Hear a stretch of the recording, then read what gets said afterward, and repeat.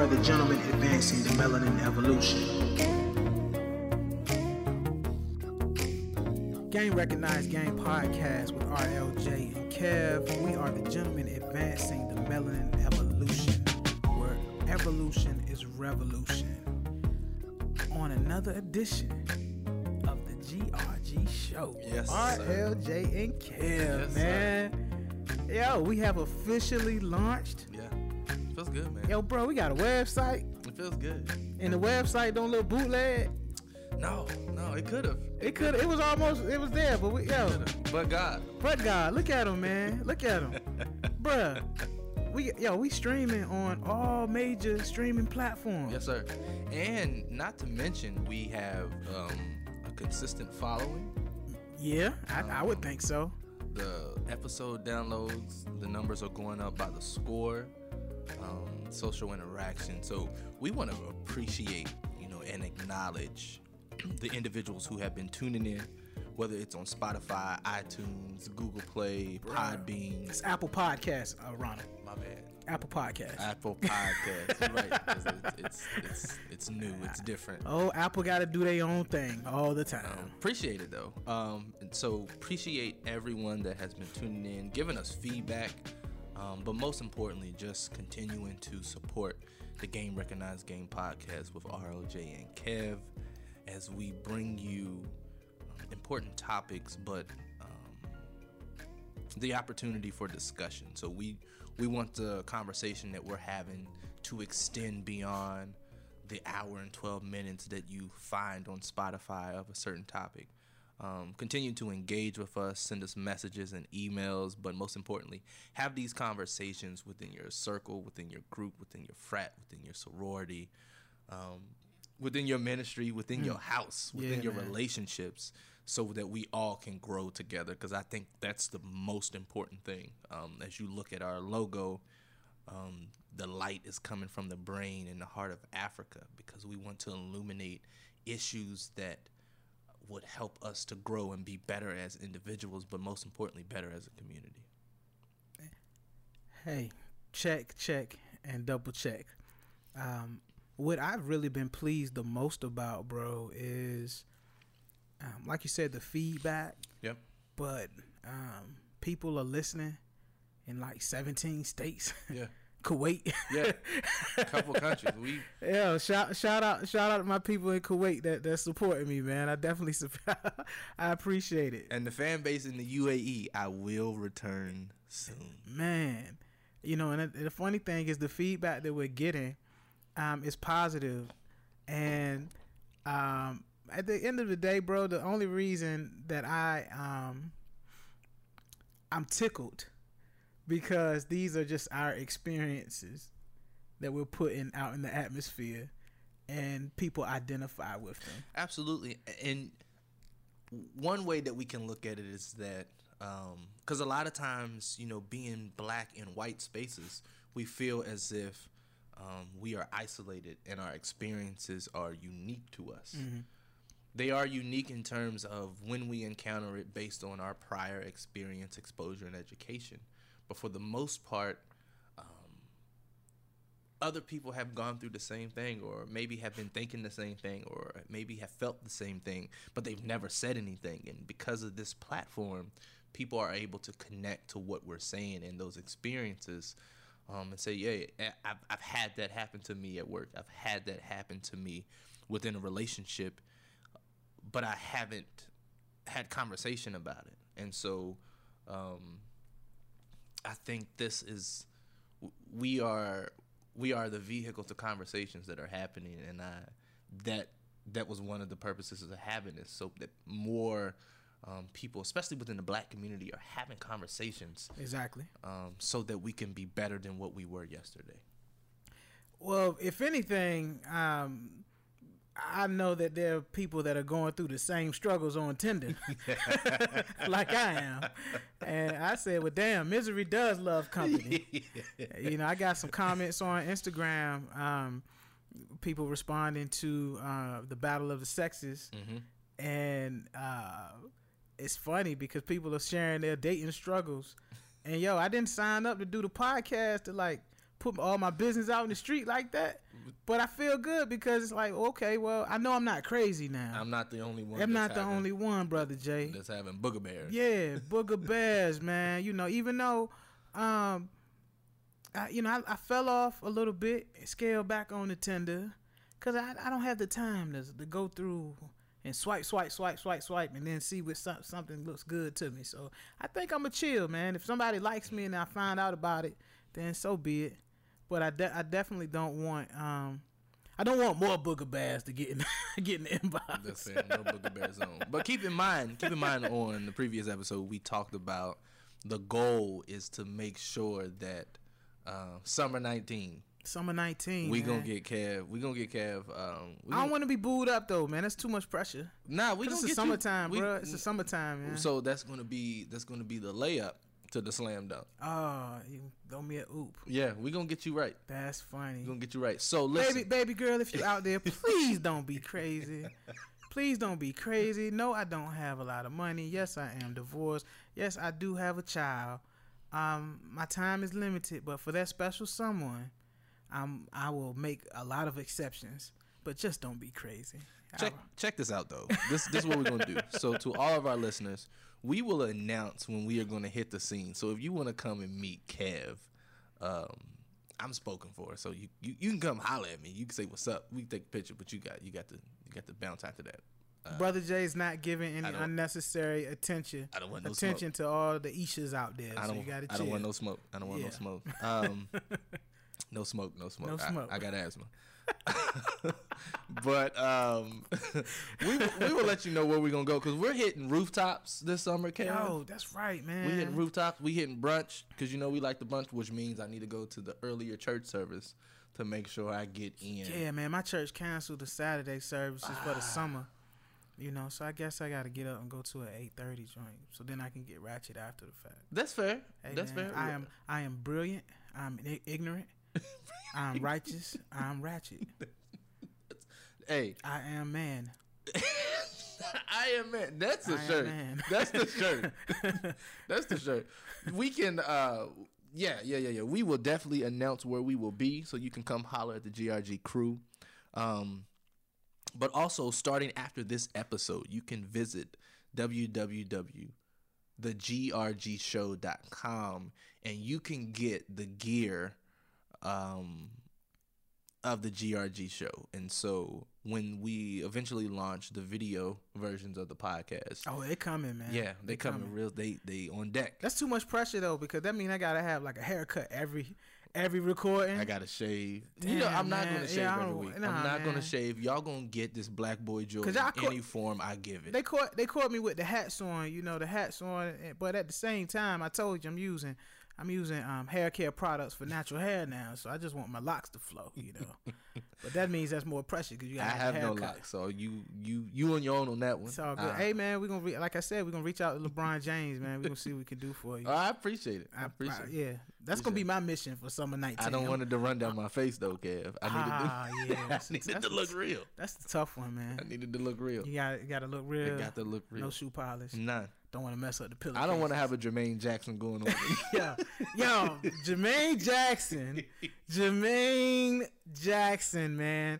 I don't know if it was shoe polish, if it was like, at first I thought it was like the thick jam gel they used to put in the baby girl's hair back in the day, man, to slick it down real good. It looked like it was fake hair. And it was with shoe polish. It was a helmet. With it looked like it was laminated. Like he had the Missy Elliott finger waves on the side. Right, and then he had the barge back in the day, little top. It just looked bad, man. Then he had that pancake number 7 on his face, bro. It was. Why you had to take Michael, God? Why you had to take Michael? I mean, facial wise, I guess it wasn't any better, but at least it was Michael. Yeah, it was. Jermaine be doing too much, man. Like, cause Jermaine had like 1 lead song, 2 lead songs in the Jackson 5. What were they? Now he a star. Name them.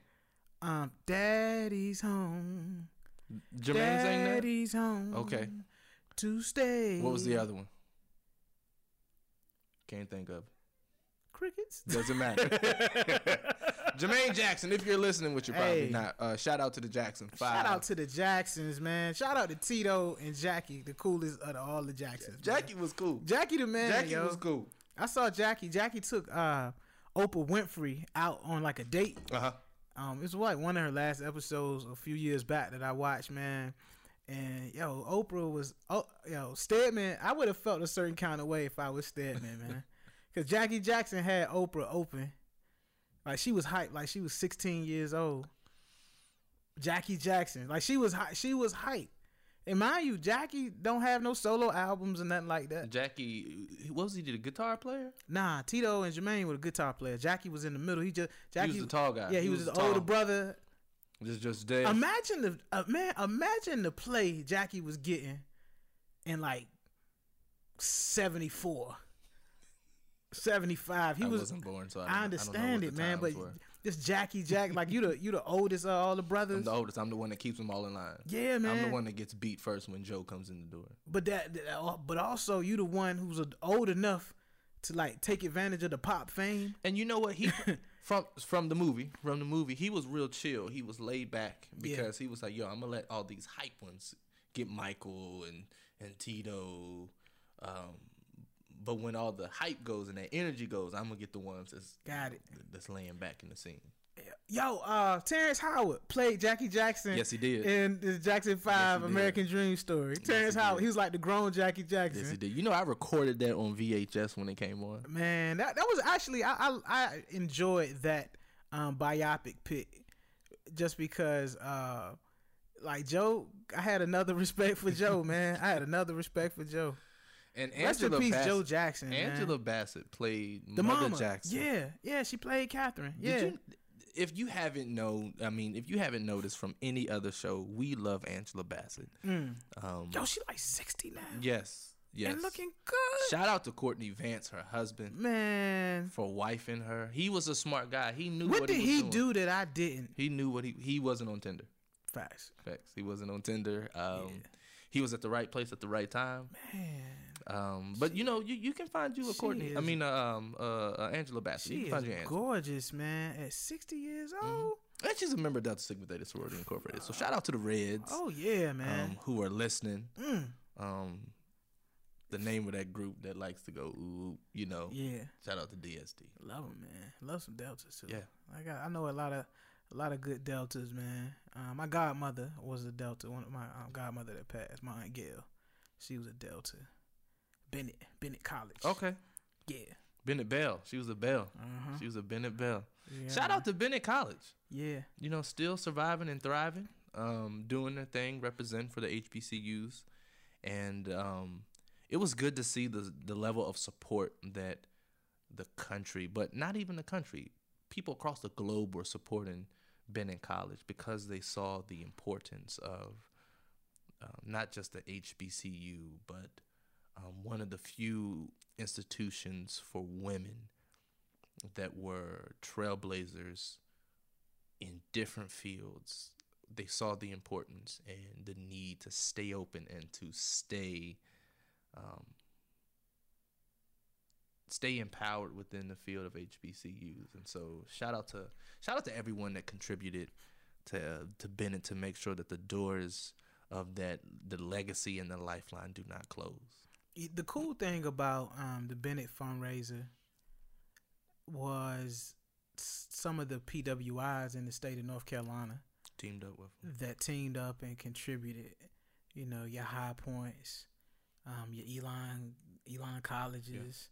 Yeah. And that surprised me, but I really think in higher education in general, it's a tight-knit community. And as much trash as I talk, I really do believe that a level of higher education that one can receive will assist them and guide them in making their communities a better place. Absolutely. And I think about my alma mater of Marshall University, and our motto is "We are Marshall." We are Marshall. And so I think often about the outreach that the university does, because We Are doesn't just cover the individuals that are members of the academic portion of the university, but covers the community wherever there may be a member of the Thundering Herd country or family. Mm-hmm. It covers that. And so you will find We Are on different campuses in different communities across the nation, across the globe,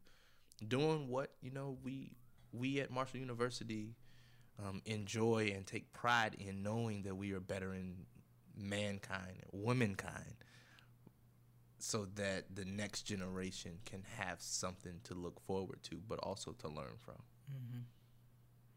Hey, big shout to everybody that's graduating this weekend. I've been very happy and full of joy seeing all of the graduation pictures on all of my social media timelines, man. Absolutely. I have friends who have children that are graduating from college now. You're old, Kevin. Which is wild. You're old, Kevin. They had, come on, man. They had children. Some of them had children pretty young or what have you. Okay. But they're graduating from college, and then they have children that are graduating from high school. And that's crazy because, people assume that we are part of a generation that we don't care about legacy. We don't care about making sure that the next generation has a platform to go beyond where we have been. And it was just dope to see that I have a lot of friends who they have kids that are doing their thing, and they've instilled in them this sense of purpose. Yeah, it's good to see the caps and the gowns. I reflect back on, I went at a graduation this past week, and they always have rules of please clap, don't clap until the last graduate crosses the stage. Never. And no, nobody ever. I don't really know.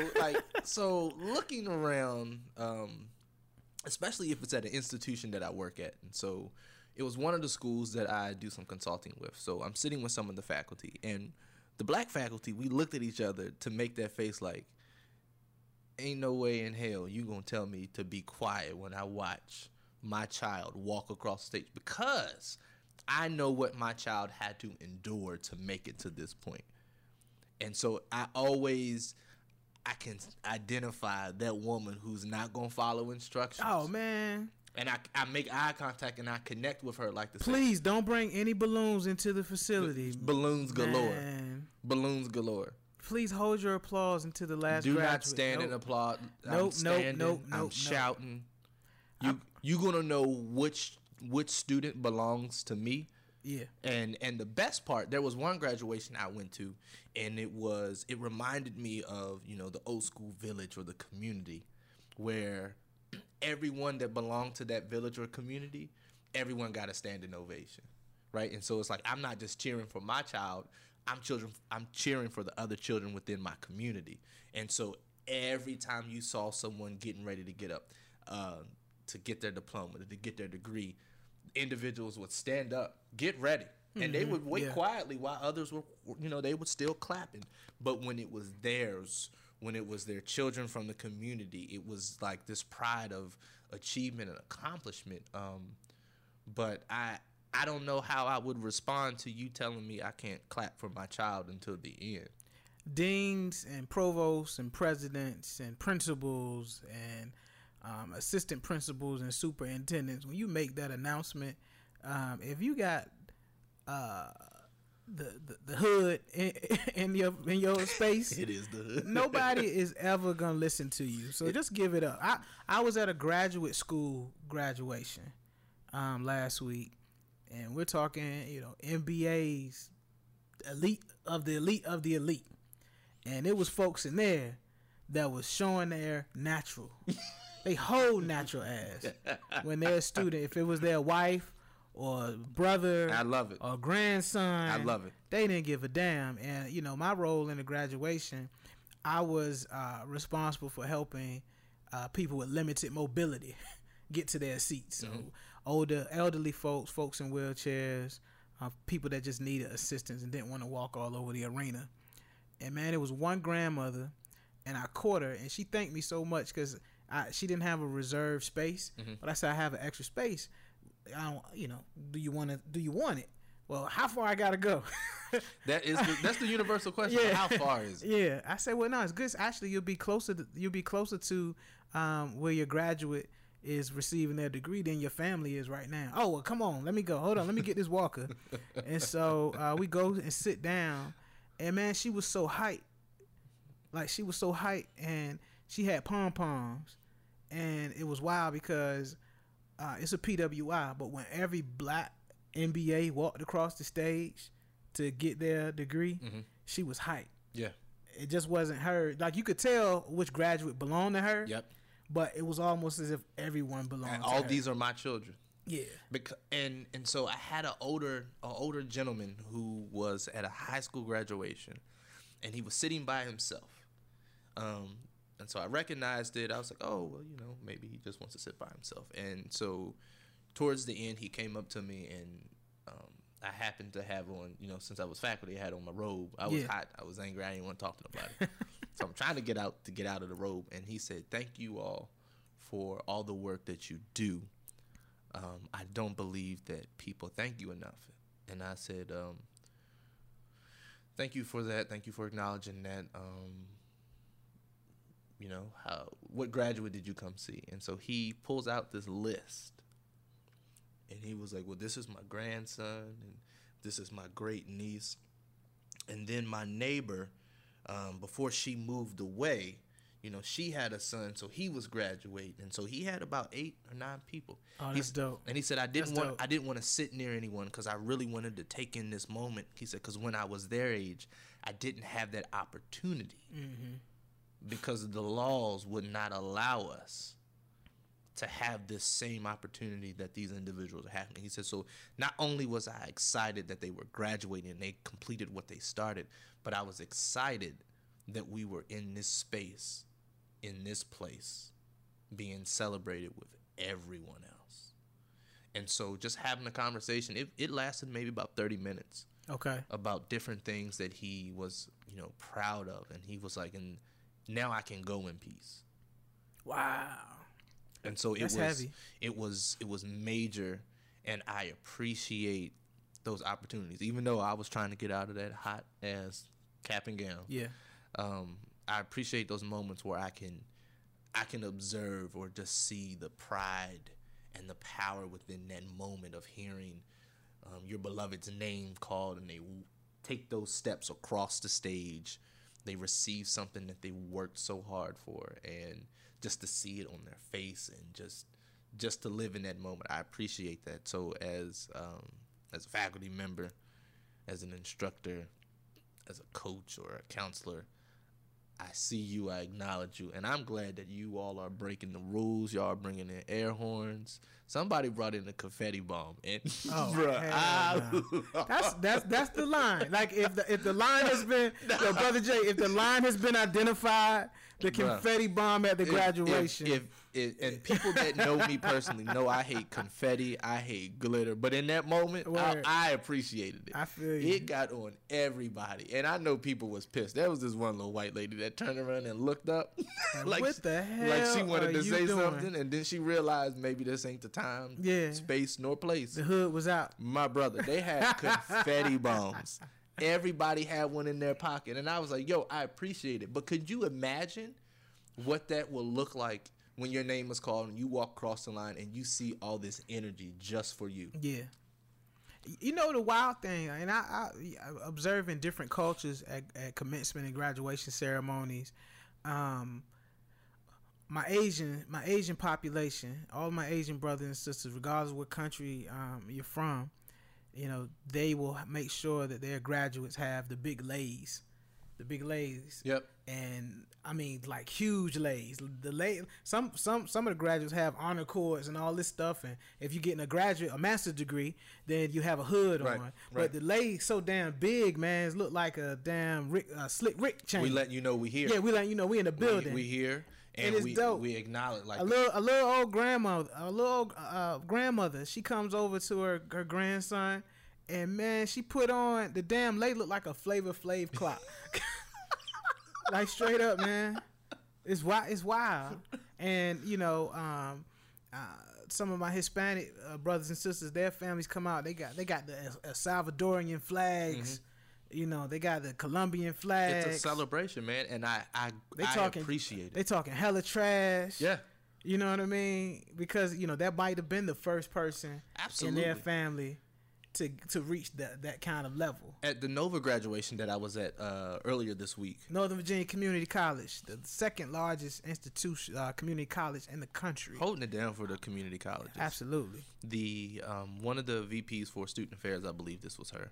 She got up and she said, when I say something that applies to you, I want you to stand up and I want you to scream, I am Nova. Mm-hmm. And so like she had my attention. I was like, yo, this is good. I am Malcolm X. I am Malcolm X. I am Malcolm X. I am Malcolm X.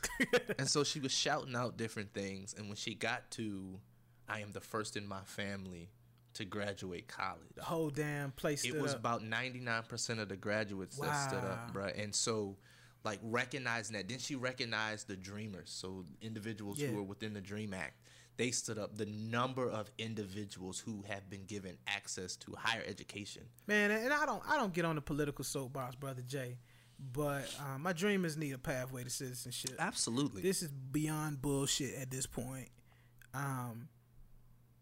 Something needs to be done ASAP. Absolutely. And you know, we're talking about the American dream, but for some it's become a nightmare. But to see them acknowledged in a full capacity arena, people were standing up and cheering them on. It meant something to me. You know, I'm a first generational college grad as well. Likewise. And so it meant something to me. But not only did it mean something to me to see them stand, it meant something to me to see the families of the graduates stand up and cheer on their graduates for being the first one in the family to prove that it can happen, it's possible, and to give the next generation something to look forward to.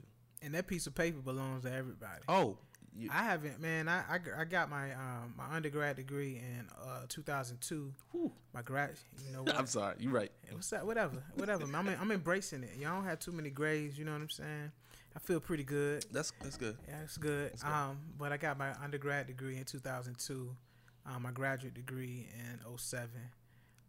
My degrees have never been part of my household as an adult. They belong to my mother. Yeah. And she made that very, very clear. And you know, it's dope being a first generation college grad. Understanding you're standing on the shoulders of the people that came before you. Absolutely. And my grandmother didn't graduate from high school because state of Virginia, Commonwealth of Virginia, shut down the school system because they didn't want to integrate. Right. By the time they reopened schools, my grandmother was living an adult life. And my grandfather had a 6th grade education, eventually got his GED. And so every step that I take is a step for us, right? Not just me. Yeah. And to really recognize that. And so, you know, the I am Nova and to see the whole place stand up and the families applaud them. We are a product of the folks that have come before us. Yeah. My mentor always reminded me when he had a sign on his door, and when he would leave his office, he would always touch it. And I never really paid attention to what it was. Till one day I was walking and I looked, and it was like, I'm standing on the shoulders of giants. Yeah. I'm standing on the shoulders of giants, and to the ones that have come before me and the ones that shall come after me, I live this day for you. Yeah. And so just like every time he would touch it, right? He wouldn't touch his name plaque, would had PhD behind it. Mm-hmm. That wasn't important, but he would touch that reminder. And so like everything that I do in this predominantly white institution, right, as a tenured professor, I'm doing this for the people that couldn't get here, and I'm doing this for the people that are on their way here. That's a tough walk, man. I understand it and I appreciate it, but being in that situation, it is taxing. No, absolutely. It's taxing, but very, very, very necessary. And by the time this show hits the air, we will be celebrating Memorial Day. Yep. And today's episode, we want to focus on, it's May, it's Mental Health Awareness Month. And we really want to talk about grief and loss today. And mental health awareness isn't just about someone being depressed. It's not about someone being on medication. It's not about someone being in therapy. Mental health really encompasses a wide variety of attributes, variables, symptoms, experiences that impact your ability to have a healthy mindset, to live a healthy lifestyle. And it's very fulfilling for me that this episode will drop Memorial Day weekend. I suffer from mental illness. I suffer from levels of depression, dysthymia, complicated grief and loss. I've been on medication, Lexapro, Lamictal. I'm here today on the podcast purely by the grace of God, after a failed suicide attempt. And it's interesting to see mental health coming into the mainstream by celebrities, people that are really trying to put a light on mental health awareness. And I hope it's just not for pop culture, because mental illness isn't blood pressure. It's not your blood pressure. You didn't break a leg. It's stated that if you get shot or you have an emotional breakdown, your brain doesn't process those two experiences any differently. Pain is pain. Right. And so the fact that this episode is dropping Memorial Day weekend, I definitely want to shout out my grandmother, Alberta Holmes, who passed away 30 years, May the 29th, 1989. And I think that significant loss in my life was the start of a lot of the mental health complications that I've had, that not only started during my childhood, but also followed me into manhood and has impacted and affected various relationships. And so for all of our listeners, I reached out to Brother Jay, just coming from a psychology background, and I asked him, are you ready or do you have the capacity to handle this subject? Because I do want to shed some light, because it's Mental Health Awareness Month, because there are a lot of people in my network, a lot of people in my circle who have lost significant loved ones, spouses, children, parents. And I know what the hole in their heart, I know what that feels like from my perspective, not theirs. And part of the mission of the Game Recognized Game podcast is to really just shed light on things that we can do to contribute for the healing and the advancement of our people, Black men in particular, sisters as well, but we can only speak from our experiences. And so this episode is dedicated to all of the listeners, all of the people that are battling mental health related symptoms and occurrences every day on a daily basis. And so with that being said, Brother Jay, how has mental health and the study of it, and you really being in the trenches working with individuals to help them have a good quality of life and to really try to live their best life. How has it impacted you? I would say that it's taxing. It's taxing to help individuals through their challenges, their struggles. It's challenging not to take on their burdens for them.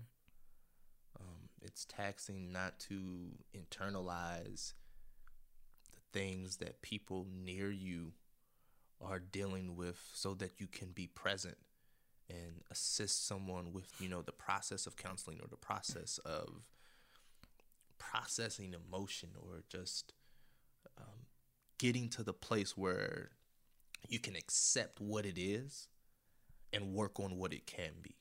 It's challenging, and even when we were working with students, I would sometimes drive home in silence because I have so much, and it took me a while to get to the point to where I realized that my job isn't to take on the burdens of others so that they could live their best life. My job was to help them figure out how they carried the burden.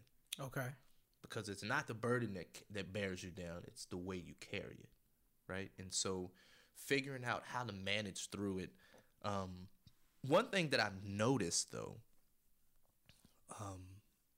within my circle, within a lot of the individuals that I serve, is that we have not been equipped, and this is for people of color, to handle grief.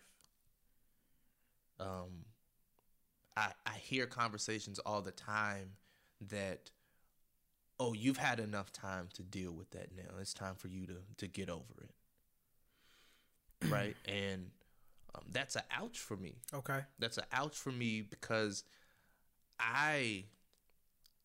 someone who works in the mental health field, I have no permission to tell someone else how long they are allowed to grieve. No other human is permitted to tell someone that you've been grieving long enough, it's time to move on. Because everyone has different lived experiences. And you alluded to the fact earlier that, some of your challenges or the things that you've recognized or identified stemmed from the death of your grandmother in 1989. 30 years later. Yeah, 30 years. Right? And so when things happen to us, if we don't unpack them at that moment, I'll give an example. I hate packing. I absolutely hate packing.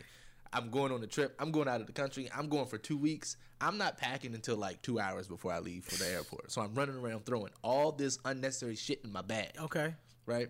And so I'm taking stuff with me that doesn't necessarily need to go, but because I threw it in my bag at the last minute, I now have to bear the weight of it. Got you. Right? I get to the airport. They tell me my bag is overweight, and I'm just like, I can't take nothing out, so I have to pay for it. But I have to pay for it both ways. I'm paying for all this extra stuff that I'm carrying with me because I haven't unpacked it to find out, do I really need this, right? And then when I get home from the trip, I'll take the suitcase. Sometimes I'll put it by the washing machine, and so I'm like, all right, cool, I'll just dump everything in the washing machine. Sometimes I'll put it in my room, or I'll put it in the closet. It took me like weeks to unpack some stuff. I didn't feel like it. I don't like unpacking, and so if I don't like unpacking, physical things, what does that say about some things that I need to unpack in my mental or spiritual or emotional realm, right? And so when things happen to us, sometimes we're not giving ourselves the opportunity to process it and to actually be human and to feel whatever we're feeling. Yeah.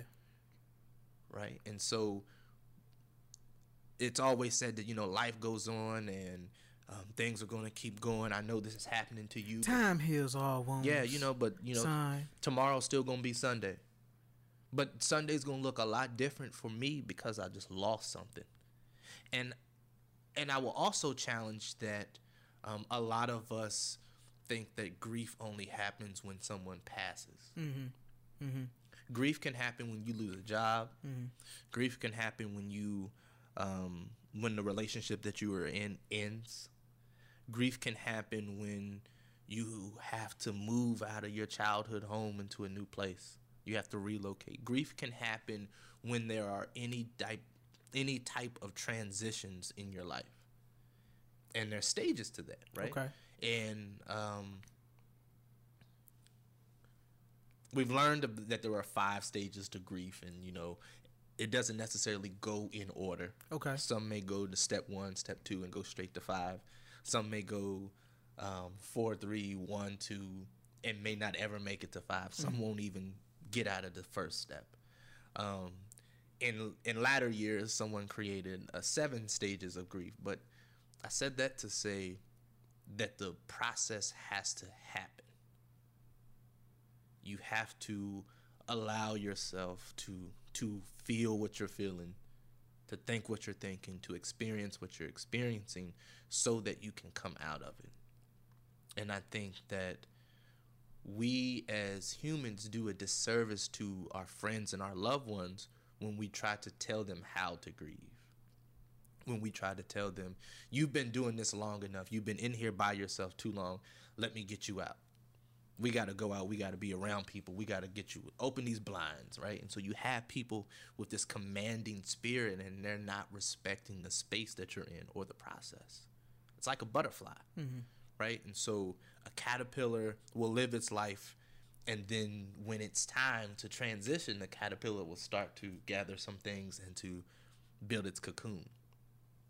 But it's only until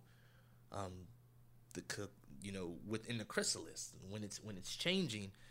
If I go to the cocoon and say, "Oh, it's time for you to come out now. It's time for you to be a butterfly," I'm stopping the process from happening. Okay. Right? And so, in science class years ago, because clearly I ain't been in school for a while. Ain't as long as you, but still. You know what? It's all good. I'm gonna take it. I'm gonna take that. In science class, so the instructor, he cut open a cocoon and unwrapped it, and you can see the beautiful butterfly has formed, but the butterfly could not fly. Right? We learned that when it's time for what is inside the cocoon to come out, there will be a small opening in the cocoon. And the butterfly then has to force itself through that small opening to force the blood into the new extremities of his body. And so if there's no tight opening for it to go through, it doesn't force the blood into the wings. Therefore, the wings cannot move. Okay. Right? And so just like the grief process, we have to go through some things in order to get through some things. And so if we don't get put into those positions when we are dealing with grief, then the level of, those new extremities that we're growing don't get what is needed, and they won't be useful for us. And so that butterfly has developed some things, but because they didn't go through the process, or they tried to rush the process, or they tried to control the process, the butterfly will stay walking because the wings won't be of use. And when we go through things, we are growing different muscles so that we can handle things that come after this, right? And so thinking of some of the previous experiences that you've gone through, and you may be questioning, why am I going through this? Why did I have to experience this? But then later on, or as my grandma used to say, by and by, by and by, you understand, had I not gone through that then, I wouldn't be equipped to handle this now. But while we're in that moment of despair, we don't really think about, what good is this going to serve me after a while? I just lost a loved one. I just lost my job. I just lost my house. I have to move, so I'm losing a part of my life. I'm not thinking about what tomorrow is going to bring, because I can't even focus on the moment of today. And so recognizing that we as individuals, we need to be mindful of the process, but we also need to allow others to endure their process. What are the 7 stages of grief? And it's there's a lot of topics that we could have talked about today on this edition of the show around mental health awareness. However, Brother Jay and myself, we agreed that grief and loss, it's almost a foundation for many. Absolutely.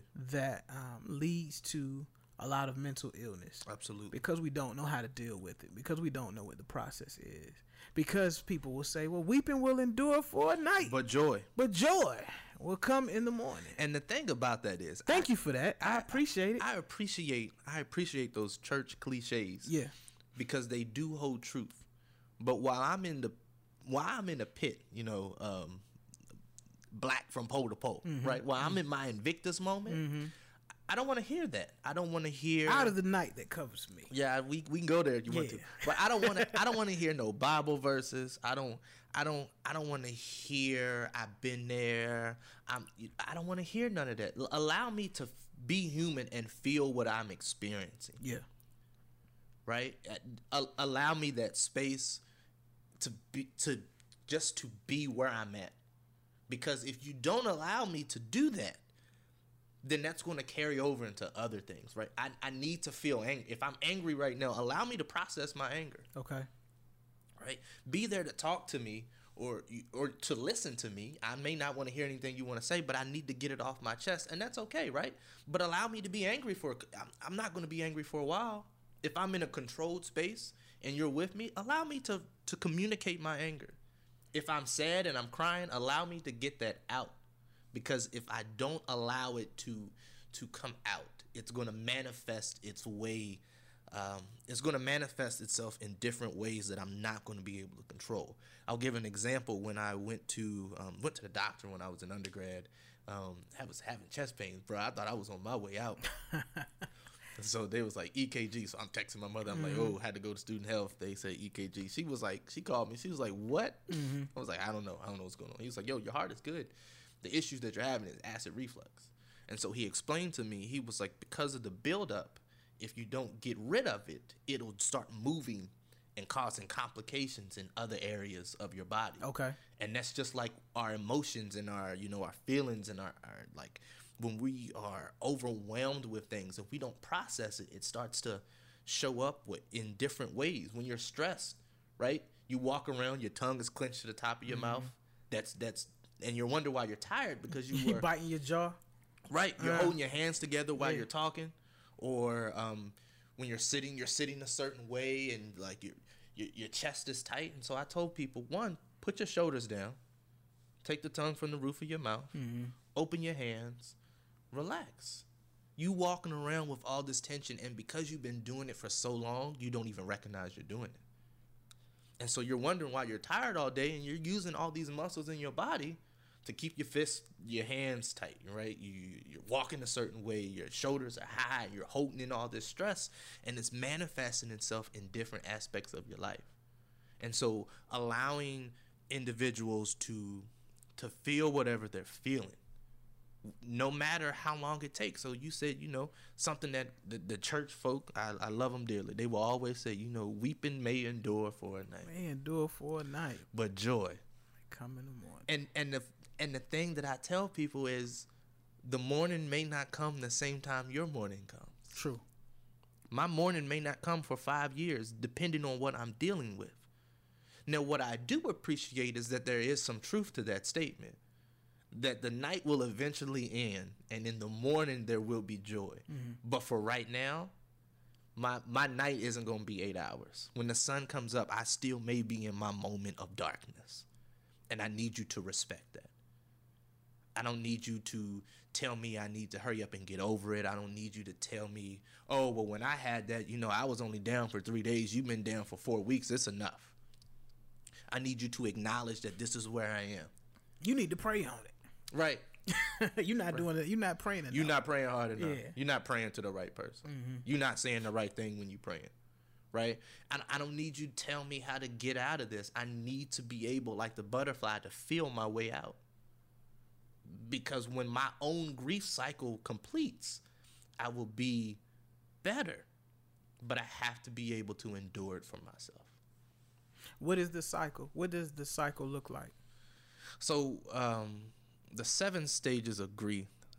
The first part is when you have that moment of shock, Okay. and disbelief.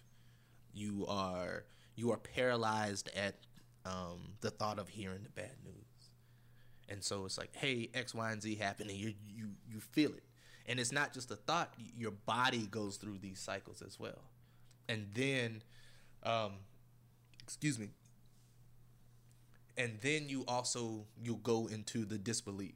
I don't believe it. This ain't real, right? So you're trying to avoid accepting what is reality. And just thinking back to different moments of receiving bad news in your head, you're like, nah, that's not real, right?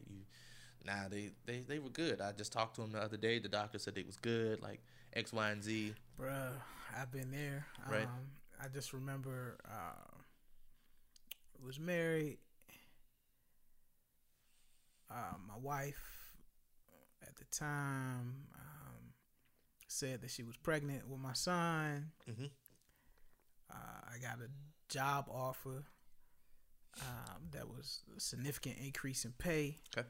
new position, and oh, by the way, my grandfather had stage 4 lung cancer.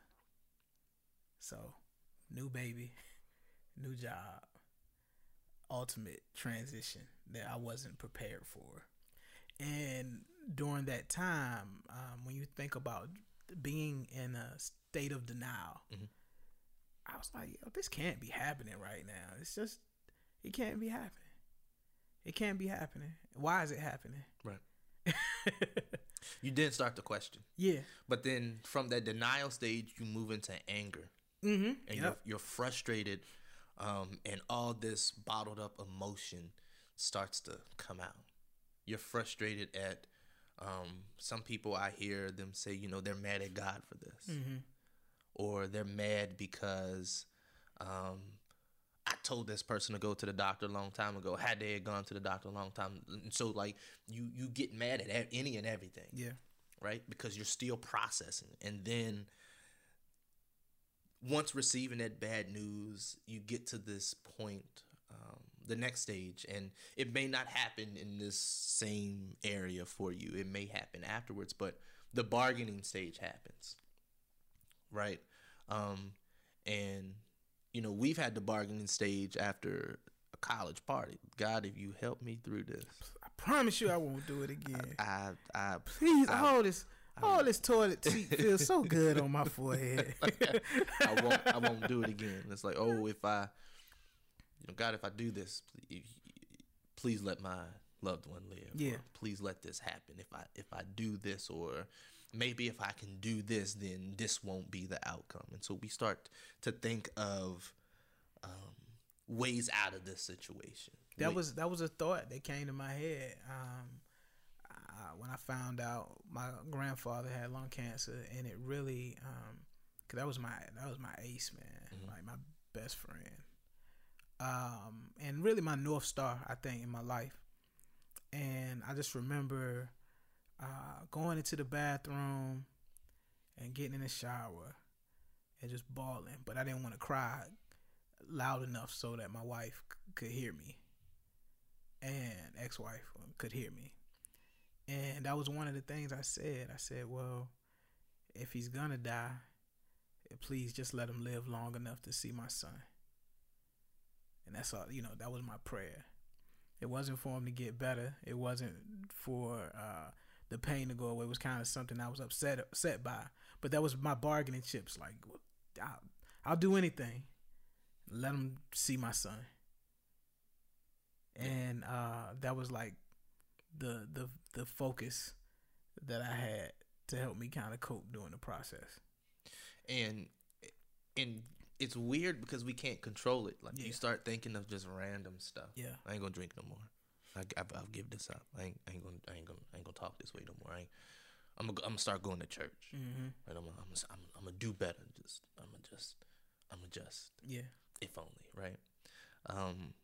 But then after we get to that point, the next stage is depression, because you start to accept reality, or you get to the point that this is real. This is real. Hit record again. That this is really happening. Yeah. It's about to happen. And so it's stuff that you can't control, and then you start to think about what's going to happen because I'm without X, Y, and Z. What will tomorrow look like? So all these thoughts start to flow through your head, and within that stage, being able to make decisions is poor, because you're focused on the inevitable that's about to happen, or the inevitable that has already happened, right? But then you start to think of possible solutions to get out of it, which one of the new psychologists referred to as the testing phase. Okay. And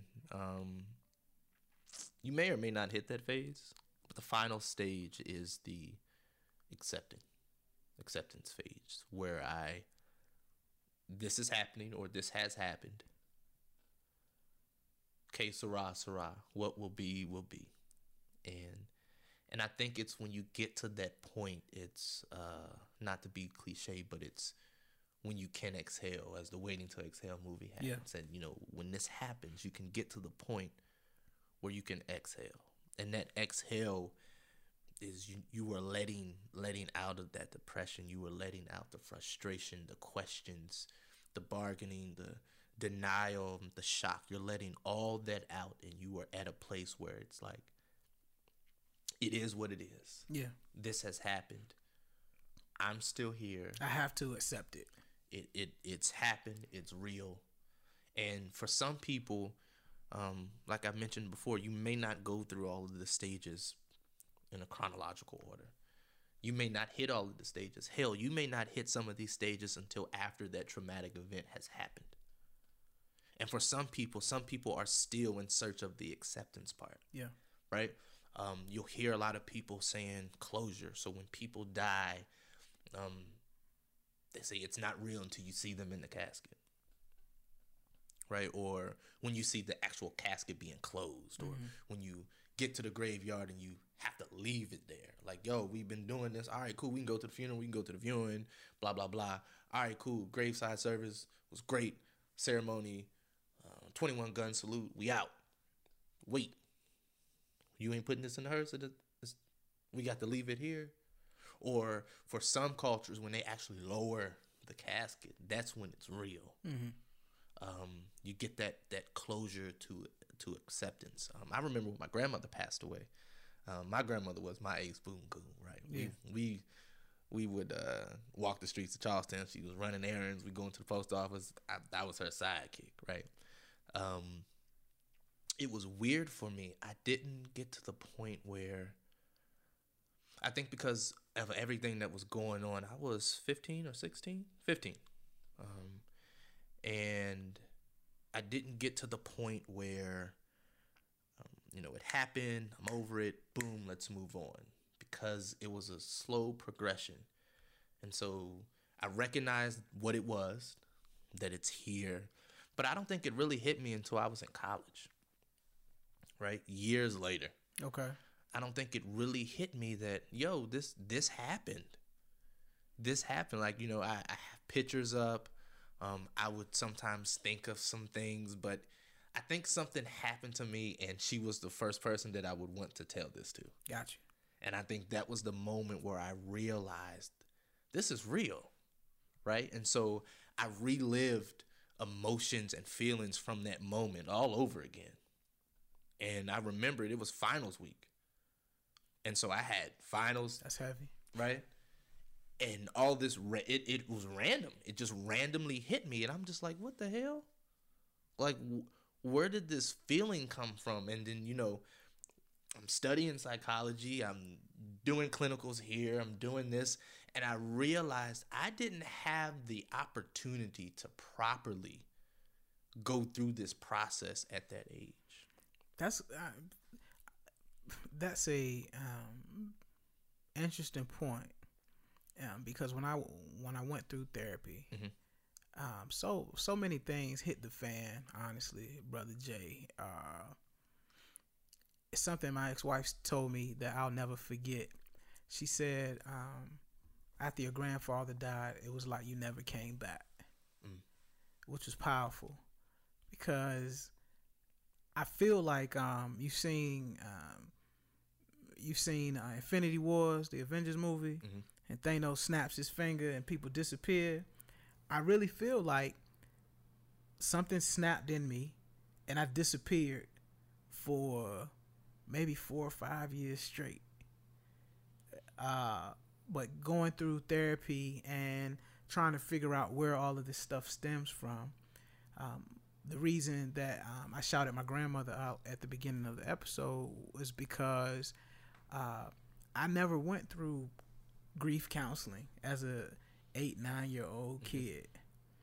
The feelings that I had, the sadness, the hole that was in my heart, I ignored it because I could see other people that were suffering because of my grandmother's passing. She was 47 at the time. My grandfather was 50. They had been married 20 some years at that time, and him never recovering from her death.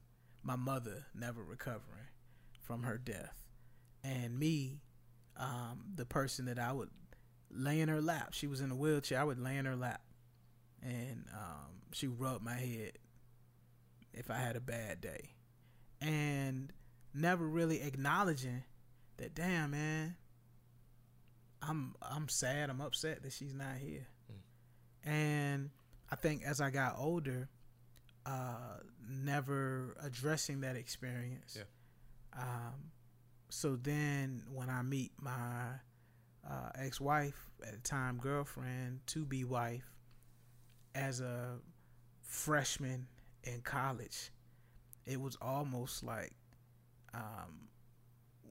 there was a kinship and a friendship, and I latched on to her. And didn't want to let go because she brought me comfort. But that also was an impediment to our relationship because I was depending a lot on her. And frankly, she didn't have the capacity at that time to really deal with the stuff that I was going on. Right. That was going on with me. And then when we get married, you bring those issues into your marriage. And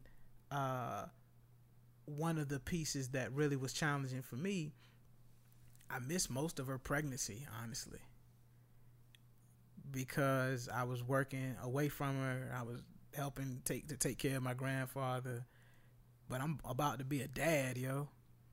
And so I had a lot of remorse and grief from various angles. And then on top of that, a year after that, my father dies, 52. And so at that point, by the time my dad died, I was just numb. Right. I was numb to everything. And we talked about practicing self-care, and a lot of times we self-medicate. And that's what I was doing. You know, going out to the happy hours, and the happy hours turned into late nights at the bar. Yeah. Closing it down with the staff. Absolutely. So, sometimes sweeping with the staff. Yeah. Well, since I'm here. And then going to breakfast with the staff or what have you, and not wanting to come home. And really making a lot of decisions because I was in search of something to fill that hole that was in my heart. And it's a time in my life that I'm certainly not proud of or bragging about, but I really think that those experiences help me to understand the process of what people go through. And for me, complicated grief and loss is the definition of it is when the grieving process lasts longer Yeah. than a year. Than what is traditionally seen as a process. Yeah. And Frank, to be frank, man, my grieving process was like 20 years in the making. 30 years in the making. And that's only from when you can try to pinpoint it. Yeah. Right. Some stuff may have happened that may be etched out of your memory that could be added onto it. And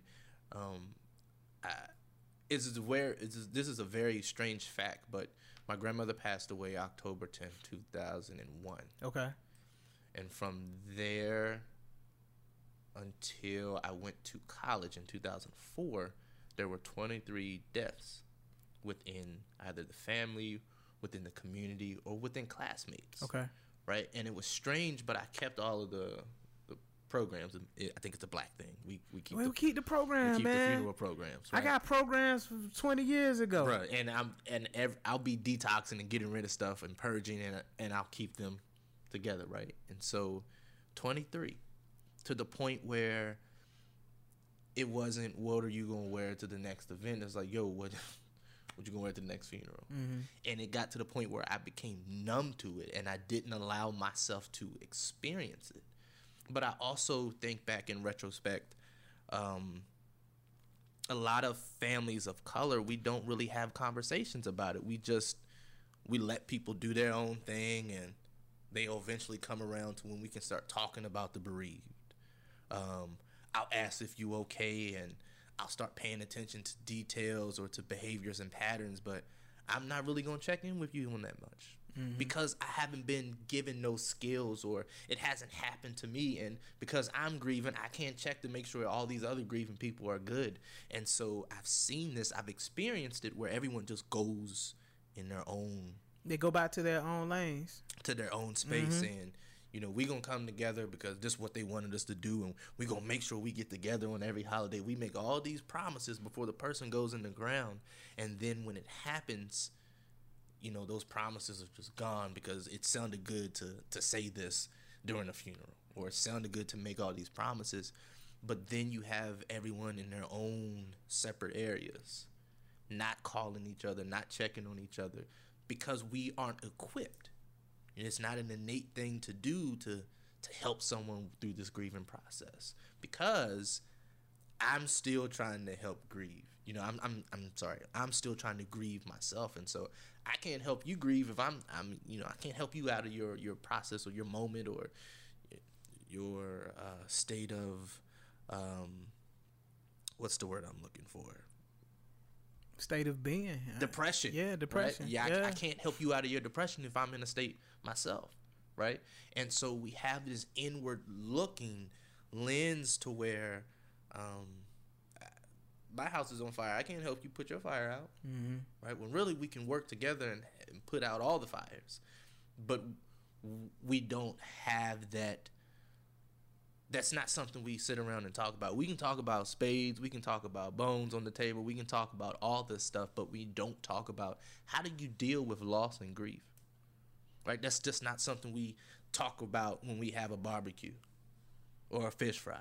Because we don't want to ruin the vibe. Right. We don't want to ruin the vibe. Not only that, because we haven't got to the point where we can talk about it, because we're still dealing with shit that has happened 30 and 40 years ago. Yeah. And because I haven't dealt with it then, when something happens 15 years later, all that happened 40 years ago multiplies what happened 15 years later, and then something happens 2 weeks ago, and all that keeps culminating, and I don't know what to do because I have all this stuff that I packed, and I'm carrying it with me. And going back to my airport analogy, I have to pay for the baggage that weighs too much for the plane. I have to pay for all of that. To and from. Yeah, to and from. And so it's costing me because I'm not unpacking what happened 40 years ago. I'm not talking about what happened to me 15 years ago or the loss that I'm experiencing. Shit, I'm not talking about what happened to me last week. But when stuff keeps happening, because that's life. Life keeps happening and I don't have any room for it, right? It starts to go into places. It makes room in my own life. Cool, you don't want to deal with me? I'm going to insert myself here. So I'm at work. Sit up shop and put my feet up. Yeah, I'm at work going off on people because they ran out of a certain snack in the vending machine. When really I'm not mad because they ran out of Reese cups. I'm kind of upset and disappointed, right? Because that was my snack. But that was my outlet to get all this frustration out. It's like a soda. When you shake the bottle, when you open it, it's gonna go any and everywhere. You can't control where it goes, and that's the same way with our emotions. Anybody can get it. Any and everybody can get it. I remember those episodes. I remember my mentor telling me. He said, if you don't know what you're fighting, anybody will get fought. He said, so you just out here fighting for no reason. And the thing that you need to be fighting, you don't have energy to fight because you've been fighting any and everything in your path. And so being able to deal with this is very important. Very important, because it's weird to have this conversation with people if you've never had the conversation before, right? You good? All right. I guess. Yeah, I'm good. All right, cool. Well, shit, what you want to eat? No, I need you to go back to the I guess part, because I'm not giving you an answer that you can put your hat on. But you're kind of glad that I didn't say no, because I don't really know how to deal with this. And we still have this stigma within the Black community about seeking mental health professionals to help with our shit that we are carrying. Cause, bro, I'll be straight with you, man. People have told me to pray and go to God, and I've done that. Yeah. But I think the formula, it's not a one size fits all approach. Absolutely not. And so, yeah, faith is a very important part of the healing process. Taking ownership and accountability to seek out professional help is part of the healing process. Yeah, you can have Jesus and the therapist. You can have Jesus and the therapist. In some cases, there's a chemical imbalance in your brain. Yeah. In your makeup, and so medication may be prescribed. There's nothing wrong with it. It is what it is. Do you have to live a certain lifestyle or cut out poor habits? Absolutely. But I think for me on this journey, man, it was the recognition that I was afflicted. It was the understanding that I was faint or almost fainted. But it was also that accountability piece to really believe in the goodness of the Lord in the land of the living. Yeah. And with that also means to understand the goodness of a therapy session. Yeah. And understanding the goodness that maybe you need to be on medication, or understand the goodness that you should be able to or have the ability to communicate, to express your thoughts. And thinking about my grandmother and watching my grandfather grieve for 20 some years, man. He never got, like, my grandfather never went back to sleep in his bedroom. The bedroom that him and my grandmother shared. He slept in the den on the couch. So much so when he got sick and he needed to be in the bed, he didn't want to sleep in the bed. He was like, I'll sleep in the recliner. I'll sleep on the couch. And it just wasn't good for making him as comfortable as he needed to be. Right. And he never got over it and never sought out assistance and kept it all in. And that was something that was a learned behavior for me. And going through all of that and still ending up being divorced because I was in my own way. And the same feeling I had when I was divorced and walking into an empty house was the same feeling that I had when I walked into my grandfather's house and it was empty. It was the same feeling that I had when my grandmother passed away and I'm looking at an empty wheelchair. It was almost one and the same. And I just felt like it was building blocks. And challenging for sure. I'm thankful that the experiences that I did have really forced me to seek professional help and to be able to take a breath and kind of unpack everything that was in my baggage and my luggage that I was toting around everywhere, toting around to relationships, toting around to the bar, toting around to the conversations that I was having with a wide variety of people. And for me, grief and loss as part of mental health awareness is important because I see so many other people that are losing loved ones, that are losing jobs, that are losing homes, that are trying to really get a better understanding of what is it that I do? What should I do? Because, if joy comes in the morning, right now I'm living hell on earth now. Right. I can't wait to get into the by and by and go up yonder. Right, because the now and now, or the here and now, it's burning. Yeah. And so high level, what is it that people should be mindful of to take initiative to kind of do when they do suffer grief and loss? I think I always say that it's good to talk to people. Okay. It's better to talk to good people. And it's best to talk to people who have your best interest at heart. If I'm going through a divorce, I don't want to talk to someone who had a bad divorce process. Right? Because it doesn't have to be an ugly process. I don't want to talk to someone who, if they see their ex-spouse on fire, wouldn't even piss on them. I don't want to talk to you. I want to talk to someone that can help me unpack the stuff that I'm carrying.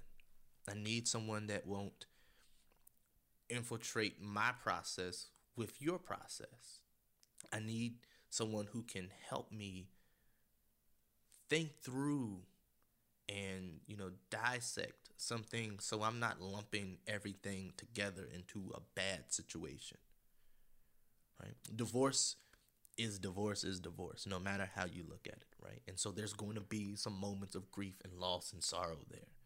But it all doesn't have to be that way. Mm-hmm. Right? And so I've known people who have had divorces who, they just sat down and be like, yo, listen, we should never done this.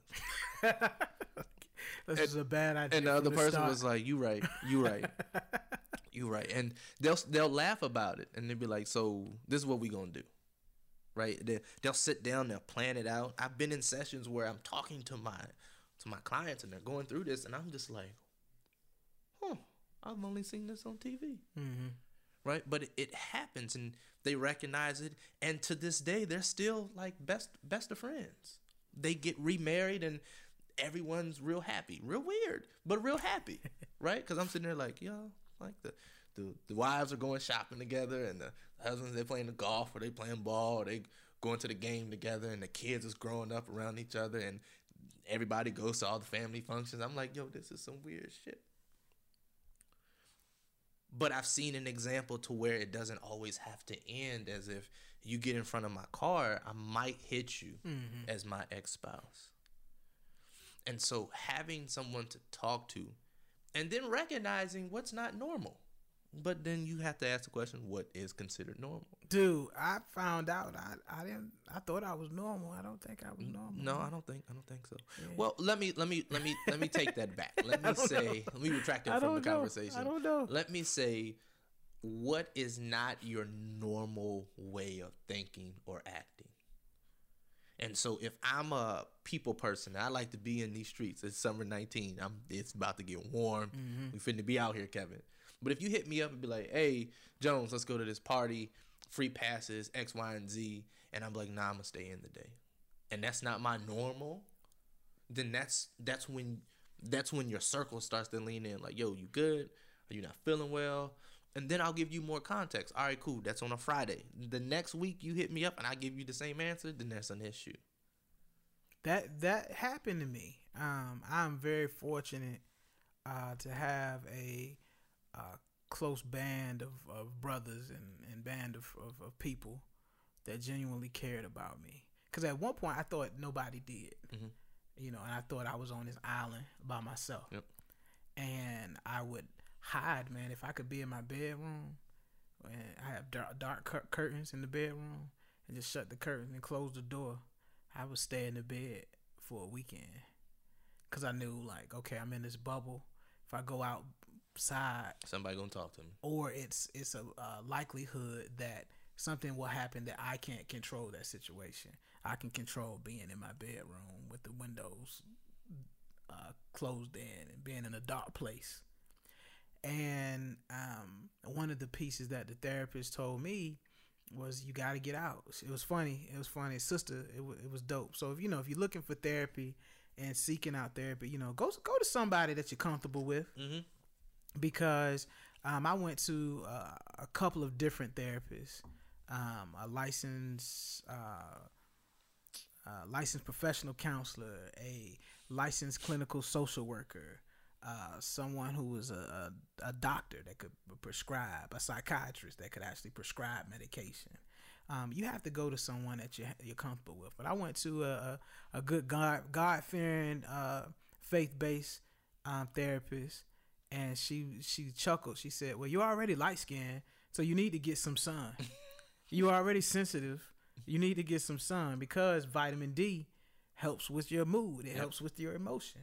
Are you sleeping? Nah, I'm tossing and turning all night. Well, you need melatonin, and you need to really go and figure out how you need to unwind. You talked about that in the practicing self-care episode, that you need to figure out how a way that you're comfortable to get sleep. You need to get sun, you need to get sleep.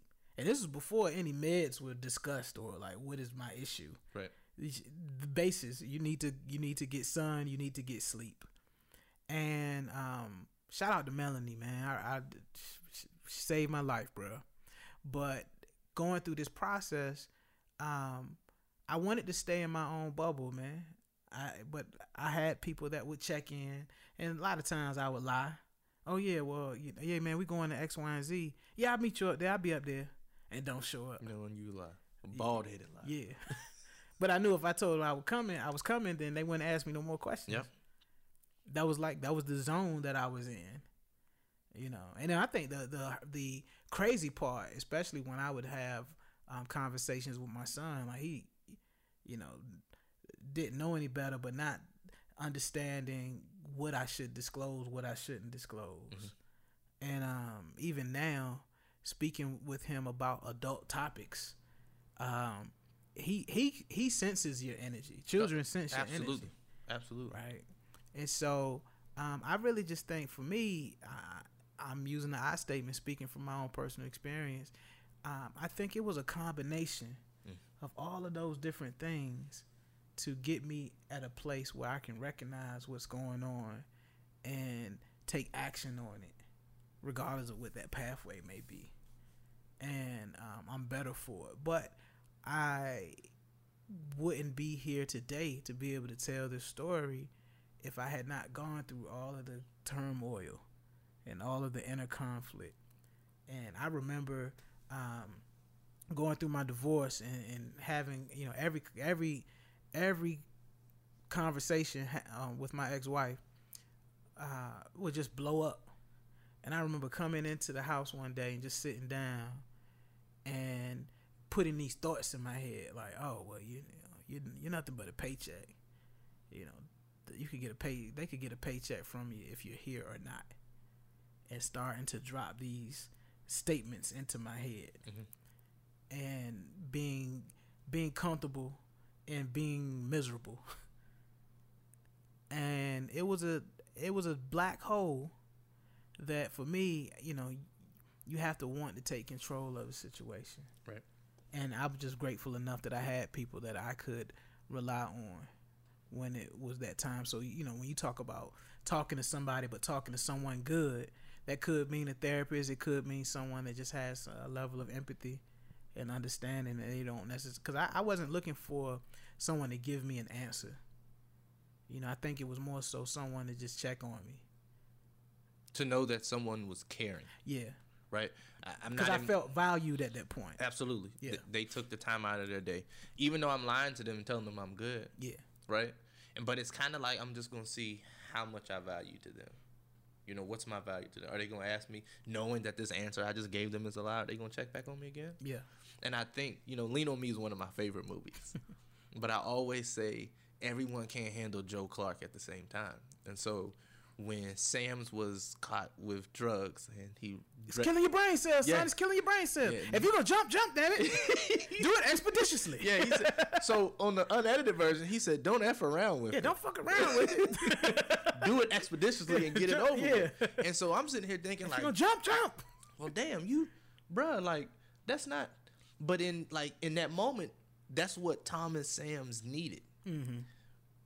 But then thinking about, different situations in my life, or the ones that I'm dealing with some of my clients or some of my colleagues or people within my circle, I can't hand them a Joe Clark response all the time. And so knowing that if I ask you if you're good on Monday and you tell me you're good and you're lying, I'm going to respect that. But then when I hit you up again and you give me that same lie and that's not how you normally answer, okay, now I got to be that guy that's just going to pop up at your house. Yeah. Right? And you may be pissed off at me. You can cuss me out. You can shoot at me. That's fine. Cool. I'm going to be back on Friday. And I'm going to check on you. And knowing as an individual, sometimes that's what we need. We need someone that's going to put up a fight for us, because right now we're feeling like we got nothing else to live for, right? We are in situations to where it's like, yo, I don't even have the energy to fight my way out of this situation. What's the point of fighting? Right. If I'm going to end up in another situation. Yeah. Because it happened to me 30 years ago when X, Y, and Z died. Or then I lost my job 12 days ago. And then I lost my, ended my relationship yesterday. And like, yo, every time I try to fight to get out of it, I fight my way into something else. So what's the point of fighting anymore, right? And so a lot of times we just need to know that we got some fighters in our circle.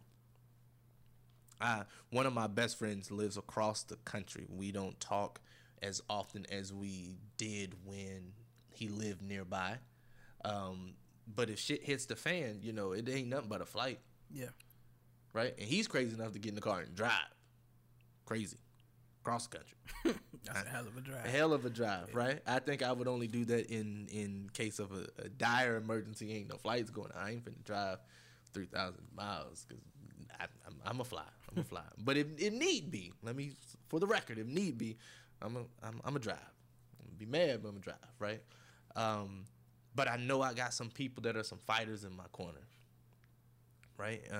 The sad part is everyone ain't within a 20-minute radius of getting to me in case I need something, but they will get here as soon as possible, as if they are within 20 minutes. Yeah. Right. And so making sure that you have people around you that are going to fight for you to get out as well. I may not need you to hit Goliath. I just need you to point me in the direction of Goliath, because I may be in this area to where I can't see the forest for the trees right now. I may not be able to recognize who my Goliath is. Your job ain't to fight my Goliath, but you can point me in the right direction. Right? Or if I can't reach the stone that I'm supposed to use to slay Goliath, kick the stone my way. But I need to make sure that I'm around people that are going to be fighters for me so I can get out of this. Because ultimately, if they were in the same situation, I would be fighting for them. Right? So talking to people, making sure you are around the right people, but also making sure you are going around or going to places that has the right energy. We were having a conversation the other day, and when you're going through stuff, you don't want to talk to nobody else that's going through something else, right? Like if I call, there's a few individuals that I know that every time I call them, they always got shit going on, and so whenever my phone ring, I look and be like, not today, not today, not today. I just get behind me, Satan. I just won the lottery. I'm walking around with new money. I done filled my gas tank up, and then you gonna call me and no, not today. I'm sorry that you got to talk to my voicemail, but I can't. I don't have it. I don't have the energy to hear your darkness. And I think a lot of times we feel you know, I talked about this a couple episodes ago, but checking in, like if kind of check like, on your strong friends, yeah, man. but checking in to make sure, like, yo, before I unleash everything that happened to me today, are you in a place to hear this? Because if we both are in the muck and mire, we both are in the pit, black as a pit from pole to pole, you just made me more depressed, right? You now, because not only am I sad because I can't help you, I'm sad because we both sitting down here and ain't nobody coming to save us. And so controlling access, when you are in a place that you need, like when you are in your cocoon, limit your access and accessibility, right? My phone goes on do not disturb. When I'm in that place to where I need to process for myself, I don't answer phone calls. I don't give explanations. I limit who has contact or access to me. Social media not a good place to. It's not to air out those grievances. It definitely isn't. Now you can private message somebody, but posting it on your public status and all that other stuff, that's not therapy. That's not therapy, and that may do more harm than good. Now, if there's like, I don't know, maybe putting out a post seeking, hey, who's available for lunch on such and such date, right? Versus, you know, telling all your business. But if you feel that that's your only avenue to get, you know, that interactive stuck in the mud, to wave your hands to say I'm stuck, then by all means use it, right? I don't advise putting all your details on social media, but definitely limit your accessibility to people. I stopped going to events when I know I'm not in a good place. I turn down invitations. You don't want me there in this state. Nah, you want me to come hear who speak? Nah, you don't want me. Nah, not today. Maybe next week, but today's not one of those days you want me there. And then just handle what you need to handle, but also hold your hand out for help. I don't know you're hungry if you don't tell me you're hungry. And so, not knowing you're hungry, I'm not gonna bring you food.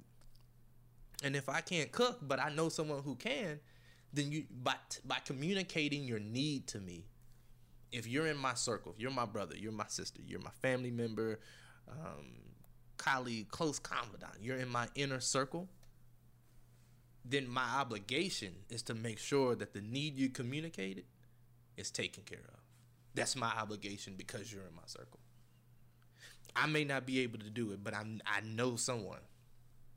I know someone who may know someone else that can help you with that.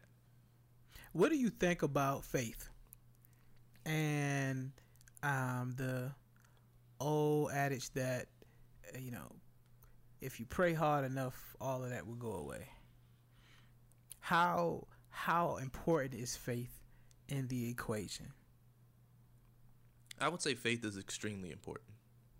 But I'm not going to go the religious route. Okay. Right?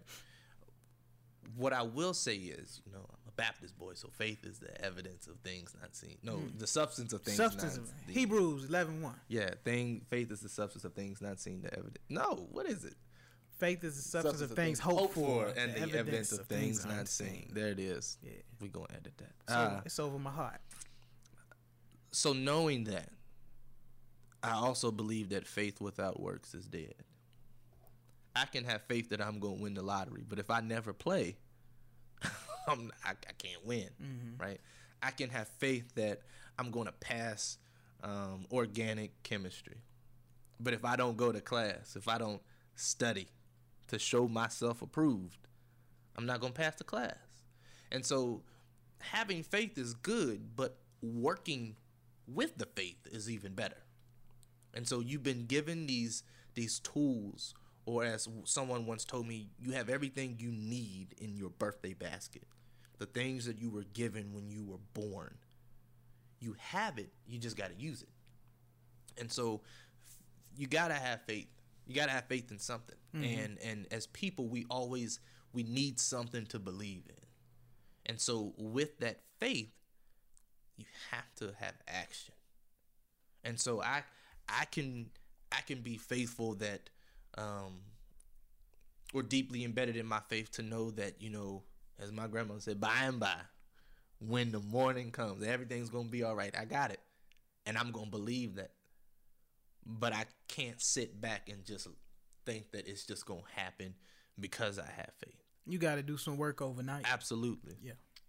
Joy is gonna come in the morning. Okay, cool. But what's gonna happen for me to get to this joy? I gotta go through my moment of sorrow. Right? The sun won't shine until the moon goes away. Right? And the stars only shine at night because they receive light during the day and energy from the day. So stars shine in the darkness. If it wasn't dark, we wouldn't see the stars. And so knowing that darkness is needed for us to get to the sun. We can't have one without the other. And so, joy and pain, sunshine, rain, we got to have it all. Mm-hmm. It's more than a song. Yeah. Man. You got to have the yin with the yang. You have to be able to take the good with the bad. But also you have to be able to learn from it and to recognize that it's not your punishment, but it's propelling you into your purpose and your promise. I struggled with that. But I think part of the acceptance that you talked about, I'm in the 7 stages of grief, is just that. You're going to experience challenges and struggle, and that may mean a death of a close one, or a loss of a job, or a failed marriage. It's gonna happen to everybody at some point. Yep. Something that, in your opinion, is the worst thing ever. And if it hasn't happened, it's gonna happen. Yeah, my grandma would say, just keep on living. Keep living. Keep on living. It'll happen. Yeah. And so, part of the lessons learned for me was really just finding that balance, to understand that it's not all doom and gloom.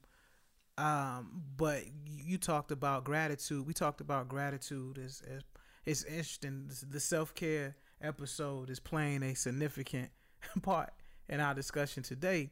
But thinking about gratitude and understanding that though things aren't working out, to look behind you to see what has worked out previously. Absolutely. Because that gives you the hope, right? That gives you the evidence of things hoped for. That helps you with the hope that you have experienced tribulations, and that those tribulations produce perseverance and character and hope. Yep. But you have to look behind you to understand what needs to be unpacked and what needs to be thrown away. Yeah. And where you need to be bandaged and helped. And a lot of times we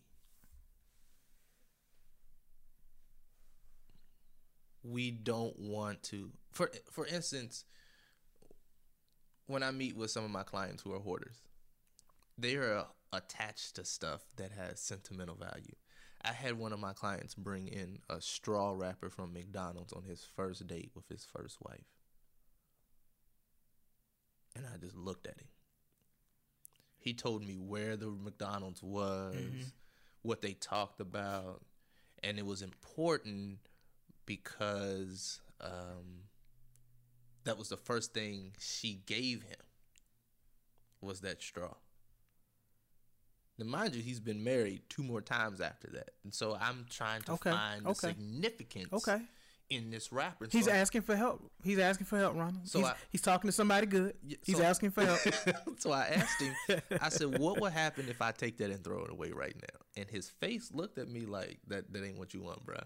He's communicating what he needs. Yeah. And so I said, I'm not going to throw it away, but I'm curious as to, have you shared with your current wife or the wife before this one what this means or why you have it? She's like, do you want to do that? He was like, no one knows why I have it. I said, oh, okay, cool. How have you kept it this long? And so he was going through, and he would keep things that have sentimental meaning to him, but then we would unpack it. And why was that date so significant? And then we started talking about what was happening at the time when you met this individual and you were going on a date. I understand it though, right? Because I party my ass off every Memorial Day weekend. Not because Memorial Day is the best holiday, right? Yeah, it kicks off the summer kinda, but I party in commemoration of what I lost. Yeah.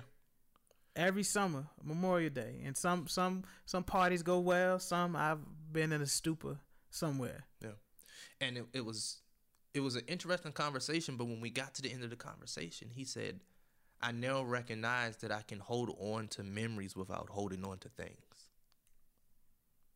Right? Because he said the question that you asked me, he's like, I was ready to punch you when you said, "What would happen if I just throw that away?" Mm-hmm. He said, but now I see what you were getting me to think about. The memories don't go away because the object is no longer there. But then he's like, well, what will happen when I get to the point where I can't remember? And without a visual representation, I won't be reminded of what that means. I was like, you would never lose it. You just maybe not be able to access it as freely. But when you really need to, it'll happen. It'll come to you.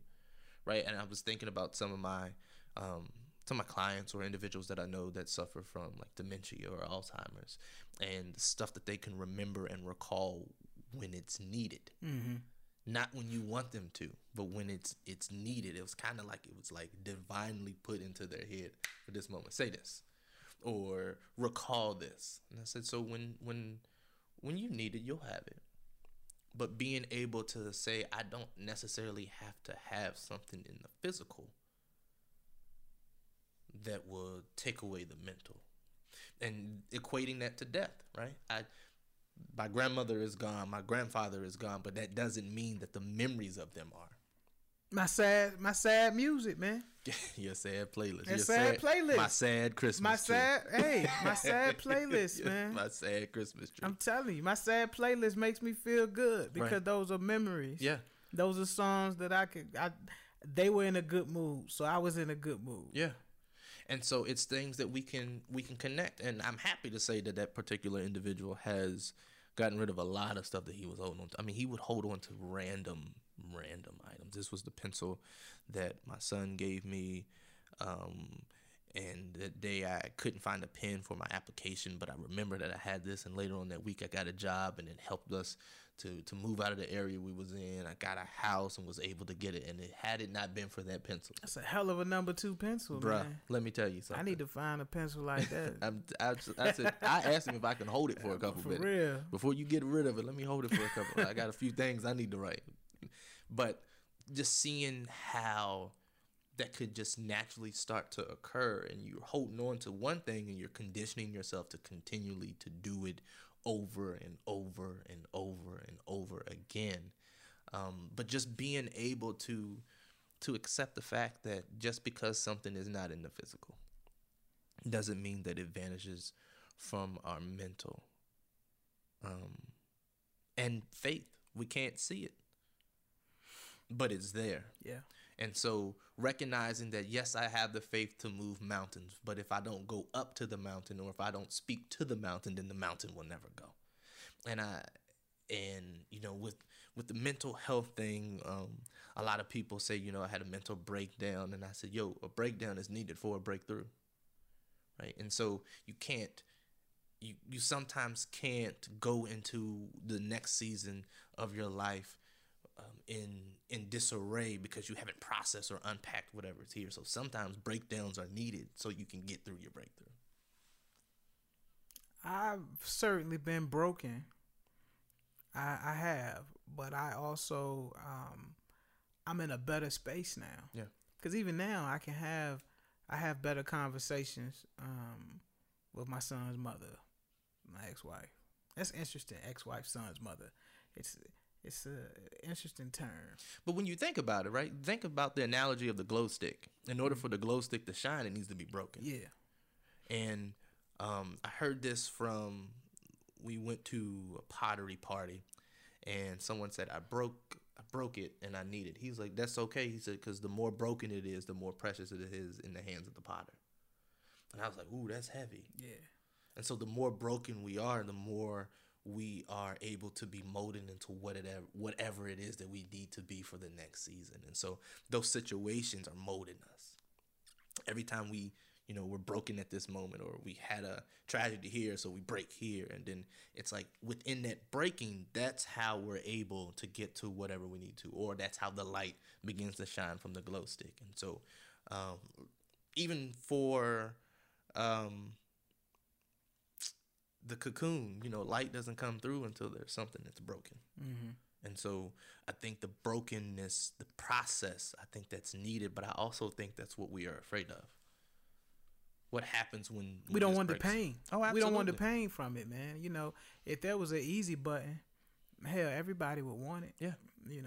Look, think about the NBA, right? Think about the NBA and this concept of super teams. You would assume that when LeBron went to go join D Wade and Chris Bosh, that it was the road on easy street, but they had some difficult times before they started gelling to win. And everybody gives Kevin Durant flat because he went to Golden State when they were already a good team, but they needed him just as much as he needed them. Right. And it's a process. And so I think nobody wants to be uncomfortable, but you can't grow unless you're uncomfortable. Yeah. Nothing grows in the comfort zone. Yeah. And even a seed, right? The things on the inside of the seed can't come to fruition. Or the things on the inside of the seed, the process can't happen until the shell is broken. Mm-hmm. And when the shell is broken, everything that's on the inside comes to the outside, and that's how things start to happen. What could you recommend to individuals that know they need to do something, but for whatever reason they can't act on it, to seek out the help or tell someone or communicate what is really needed? Like, what is the kick in the ass that people need? I would say that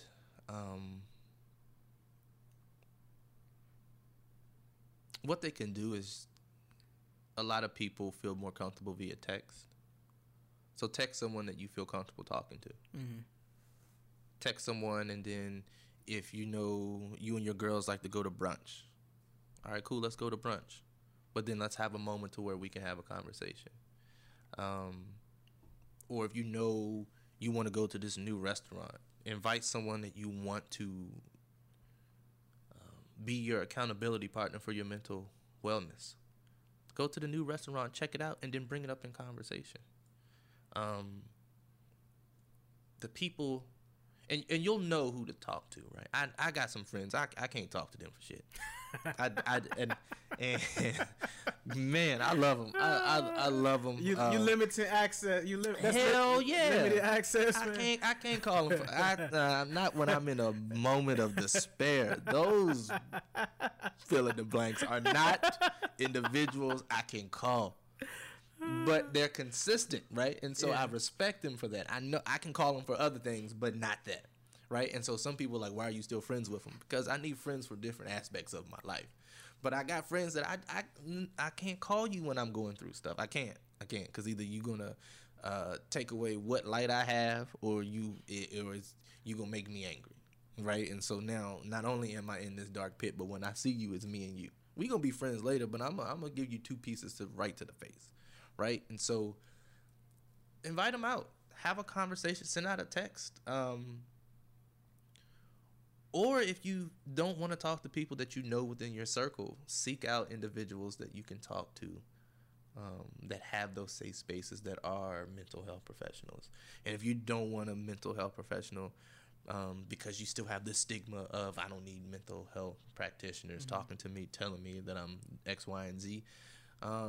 If you have individuals at your church that you can talk to, or just maybe someone that you feel comfortable, or you know that they give good advice or can help you, right? There's a lot of people that reach out to me and say, hey, I'm in X, Y, and Z. This is what I'm dealing with. Do you know anyone? Absolutely, right? And a lot of times when they ask me that question, do I know someone, I don't take it as an opportunity for me to find out what they are looking for, what has happened, right? I don't come from a place of curiosity. If you don't tell me, that means you don't want me to know. But if you're looking for someone else, then I will connect you with someone else. I tried to respect the space that you're in, but I also tried to respect the request. But say something. Wave your hands, right? If you're in the middle of the ocean and you and a lifeguard is coming or a helicopter is coming to save you, and you just standing there blending in with the water, you short. Like a midget in the dunk contest, you're not gonna make it. I think it's little people now. I think it's little people. I think midget is. It's not PC. That's fair. This ain't a PC show. I know, but I think. Well, I will take that. Because you said something earlier. You said something earlier about giants, and then Jay-Z says a midget standing on the shoulders of a giant can see farther than a giant. That's fair. But I said, well, I don't think you can say midget anymore. I think it's little people. Okay. Or small people. I don't know if that's completely accurate. That's fair. I don't know if midget is one of those words that it's like, you can't say it anymore. That's fair. Is it a medical term or is it something derogatory? I would take that into consideration. I'm not sure. But when I use that analogy, I'm going to use midget. Yeah. It sounds better. That's what it is. That's what it was taught to me. Yeah. What was I? Midgets in dunk contest. Midgets in dunk contest. Yeah. What was I before that? If you don't wave, ask for help. Got it. See, you're the yin, I'm the yang, man. That's why this works. So that's why this works. If you're not waving your hands when the helicopter is coming, you're not going to be saved. And a lot of times people are paralyzed and they can't. But bro, I guess that's the part. Like if people are paralyzed, and what can you do if you know someone needs help but doesn't ask for it? Because it's a fine line to, as far as being supportive, and then being intrusive, And so, I think it depends on who you ask. I've breadcrumbed individuals. And so, cool, I'm gonna see if they bite this. All right, cool. I'm gonna leave another one. And once they get to a certain point, I'm checking, making sure. But if they get to this fourth breadcrumb, and I know that the bread is what they need, then that's when I become intrusive. Intrusive with intent, right? I'm only being intrusive because you're not telling me, but I see that you're in need. We don't need people to get out there and be busybodies and getting people business, right? And you do stuff your way. That's not what we're saying. You need to do something out of concern, not out of curiosity. Yeah. And so, I'm not going to ask you to tell me everything, right? I'm not going to ask you to tell me anything. But when I notice that the bread is disappearing, that means that it's evident that the bread is needed. And so my obligation at this point is to make sure that you can, if I can't give you more bread, I can get you access to the bread, or showing you how you can make your own bread. But bread is needed. As black men, Brother Jay, I think you and I are cut a little differently. We can have this conversation. How does one get over the awkwardness of saying, I'm not right in my head right now?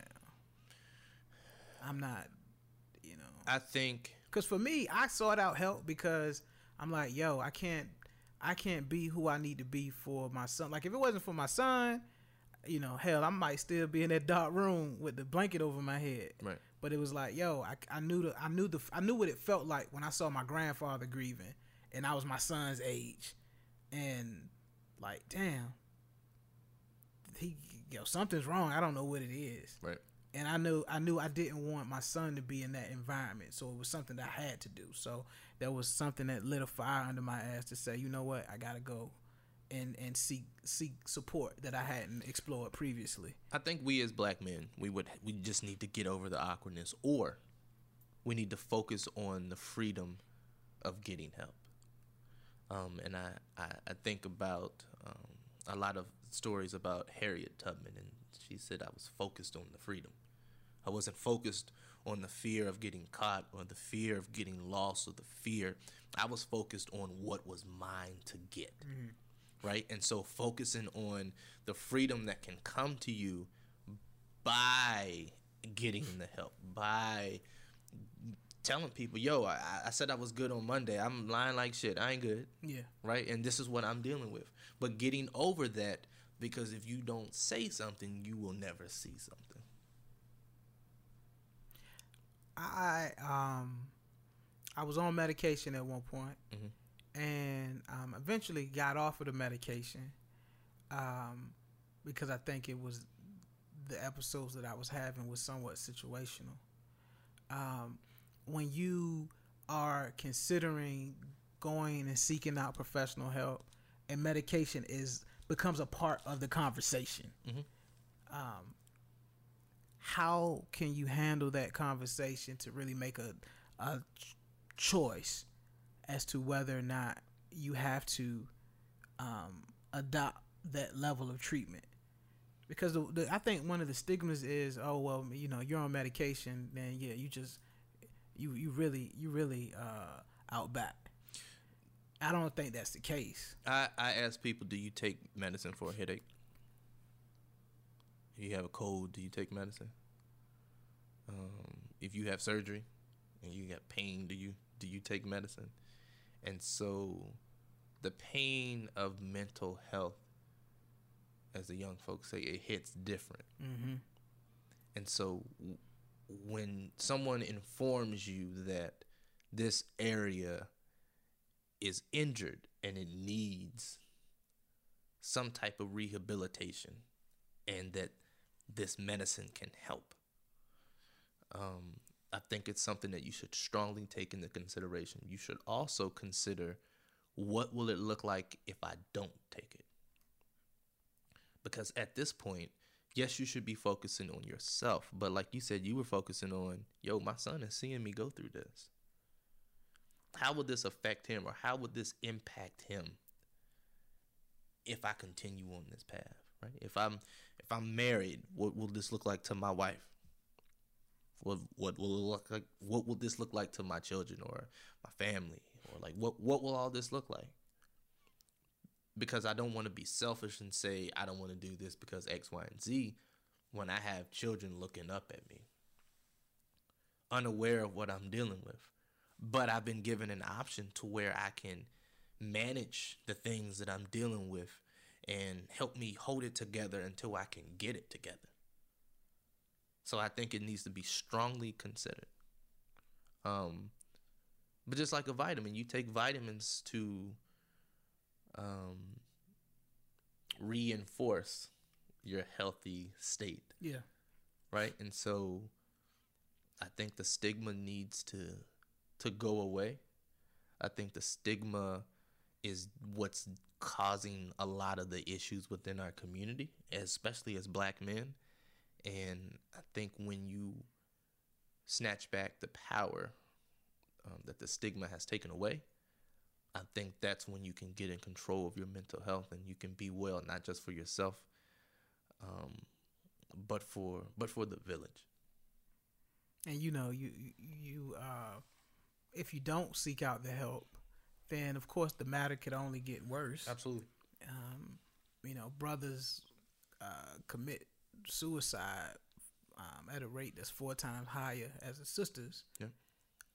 Oftentimes when black men commit suicide, it's reported as an accident, investigated as a homicide, and sometimes not reported at all. Right. And so it's happening. And my hope for this episode is to really just give folks tools that they can use, or at least a better understanding or comprehension to recognize when a loved one or a friend is going through whatever mental health bout that they're facing. Right. And it's not weird, because it happens. It shouldn't, that person shouldn't be looked upon as being weird, right, or awkward or crazy or, unnatural. And I think that comes from things of the unknown. So if I've never experienced that, or I've never, had that happen to me or seen it happen to others, then, that's the unknown. That's weird. That's crazy. Right? Well, why is it crazy? Is it crazy? So am I the crazy one because I'm experiencing it, or are you the crazy one because you have yet to identify that you are experiencing it? Right? And so we sometimes cause a lot of the issues within our community because of the mouthpiece. Yeah. Right. And so if it's something you don't know about, shut up. Right. You don't know how to handle someone that says they are bipolar. Right. And so every time they do something that's you consider to be different, you blame it on bipolar. No, maybe they just move different. Right. Or if they communicate that they're having some other type of mental issue or, suffering from another mental illness, learn more about it versus always labeling what they do as a symptom of what they are battling with. And if anything, how do you recognize the warning signs? Because what I've seen happen from my own personal experience, not necessarily with me, is someone will say, well, I did this because I'm bipolar. But going back to something you said previously, you have to have faith. You have to have actions behind that faith to address whatever those concerns are or what your need is. How do you recognize when someone really needs assistance versus people just the power of the lip, just talking for the sake of talking? Patterns and behaviors, right? Going back to patterns and behaviors, listening to the way they're describing stuff. So if they feel like if they vocalize that they feel that they are helpless or they are going through something that's like unbearable, like this is unbearable pain, or I don't know how I'm going to make it out of this. Definitely communicating that they feel like they're being, I don't want to be a burden to anyone else, right? Signal phrases. Now, this isn't an exhaustive list, but it's that's the moment where you're just like, oh, maybe I need to lean in just a little bit more. I need to have more intention. Like, why do you feel that you are a burden, or what does this look like? What does this mean? Definitely increasing the use of alcohol or drugs to self-medicate. If you and I go to the bar every Monday, we have a drink. We talk about some stuff. Bar Louie, great tater tots, by the way. Great tater tots. Drinks are better. Yeah. Oh, yeah. But then you hit me up on Tuesday. I go on Tuesday. All right, cool, Kev. We can go back. You like the tater tots. But then I look up on Saturday at my Capital One statement, and we've been every damn day. I need to lean in. Like, what is the reason we are here every day? It's not because you're lazy and you don't feel like cooking. Like, what's the reason? And so leaning in more. Also, I would say social withdrawal. If like withdrawing from social activities or things that you would normally do. If I say, hey, we're going to hit up, bad example. That was a bad example. I caught it. Hey, we're going to hit up, we gonna hit up the Cheesecake Factory, and I know you love cheesecake, right? But every time I ask you, you say no. I'm like, this is a problem. Kevin ain't never turned down going to the Cheesecake Factory. They got good happy hour drinks too, by the way. But noticing that, not accepting invitations or socially withdrawing, being anxious or agitated, easily anxious or agitated, another sign that something may be going on. And then extreme mood swings. We sitting here having a conversation, and then 2 seconds later you knock all this shit over, right? First I'm gonna look at you like, bruh, but then I'm gonna have a question like, what caused you to do that? Because that's abnormal. That's not normal behavior for you. You've never done something like that. And so paying attention and observing how people are moving. And I'm not saying that if you decide that you no longer want to go to happy hour, that's different versus you just withdrawing yourself from that atmosphere. I'm going to lean in a little bit more. I am grateful that I have a level of understanding from my own experience and the information that you've presented today. What can someone do if there's no one to turn to, no one to call?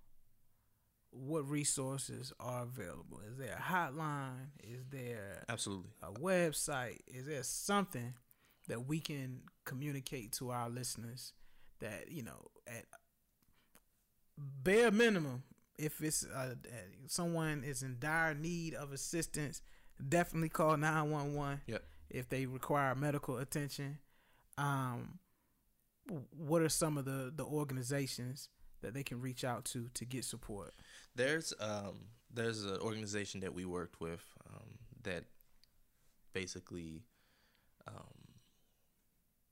helps individuals who are considering suicide, helps individuals who may know someone who is considering suicide, helps individuals who have been affected by acts of suicide. And so there are several organizations locally, nationally, and globally that will assist you. One that definitely want to shout out is the National Suicide Prevention Lifeline. And it's 1-800-273-8255. That's 1-800-273-8255. That is the National Suicide Prevention Lifeline. And so if you feel like you don't have anyone that you can talk to, you're feeling as if all hope is lost, or you are alone, or just in a dark place, definitely reach out to different hotlines. Pointing that one out.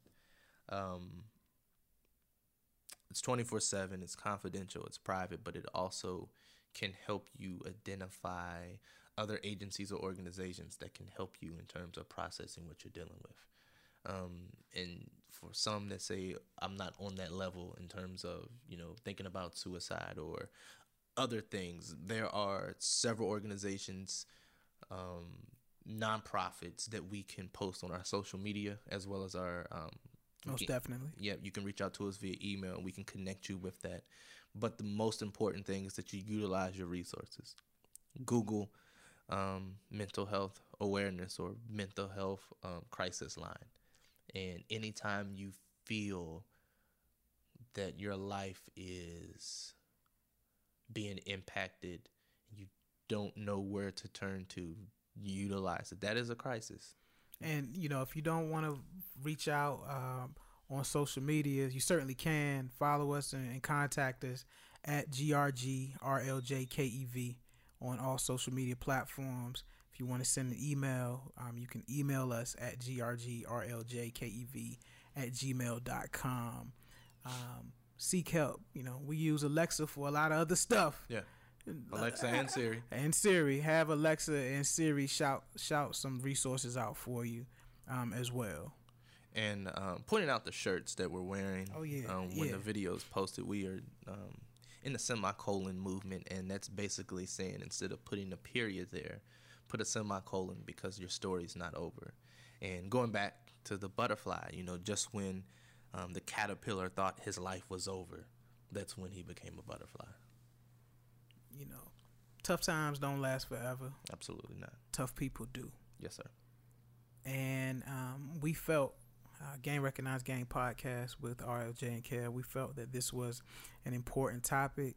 Oftentimes, we got some jokes, we got some very opinionated feedback, but I really felt it was necessary to give people resources. We care. People care about you.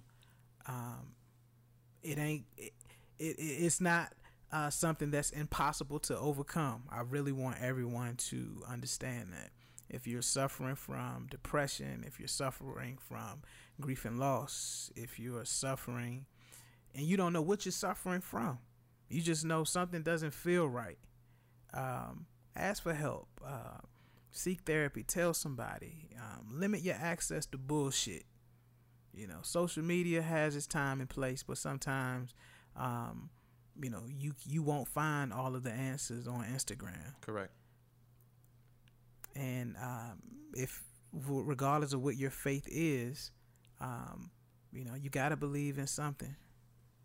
You have to believe in something, or you will fall for anything. And so, on this edition of Gang Recognized Gang podcast, we salute all of the mental health professionals that are working tirelessly to help people in need. We salute all of the individuals that are suffering from mental illness, and the fights that you overcome every day to truly live your best life. And if you need anything, please reach out to us. Any parting words, Brother Jay? Just take care of yourself. Take care of yourself. Do what you need to do so that you can be the best version of yourself in all aspects of your life. Reach out. Stay connected, but most importantly, do what you need to do to be the best version of yourself. And don't worry about what other people are thinking. Your mental health is all about personal wellness, and so you can't be well physically if you are not well mentally. And take self-checks. Do inventory. It's like a store manager will do inventory. Take an inventory of yourself. Recognize, like, yo, I've been snapping lately. And be real with yourself, but also hold yourself accountable, because you and I got to do for you and I. Straight up. On that note, you have just witnessed another edition of the Game Recognized Game podcast with RLJ and Kev. I'm KEV, that's RLJ, and we are the gentlemen advancing the melanin evolution, where evolution is revolution. Until we meet again, be light.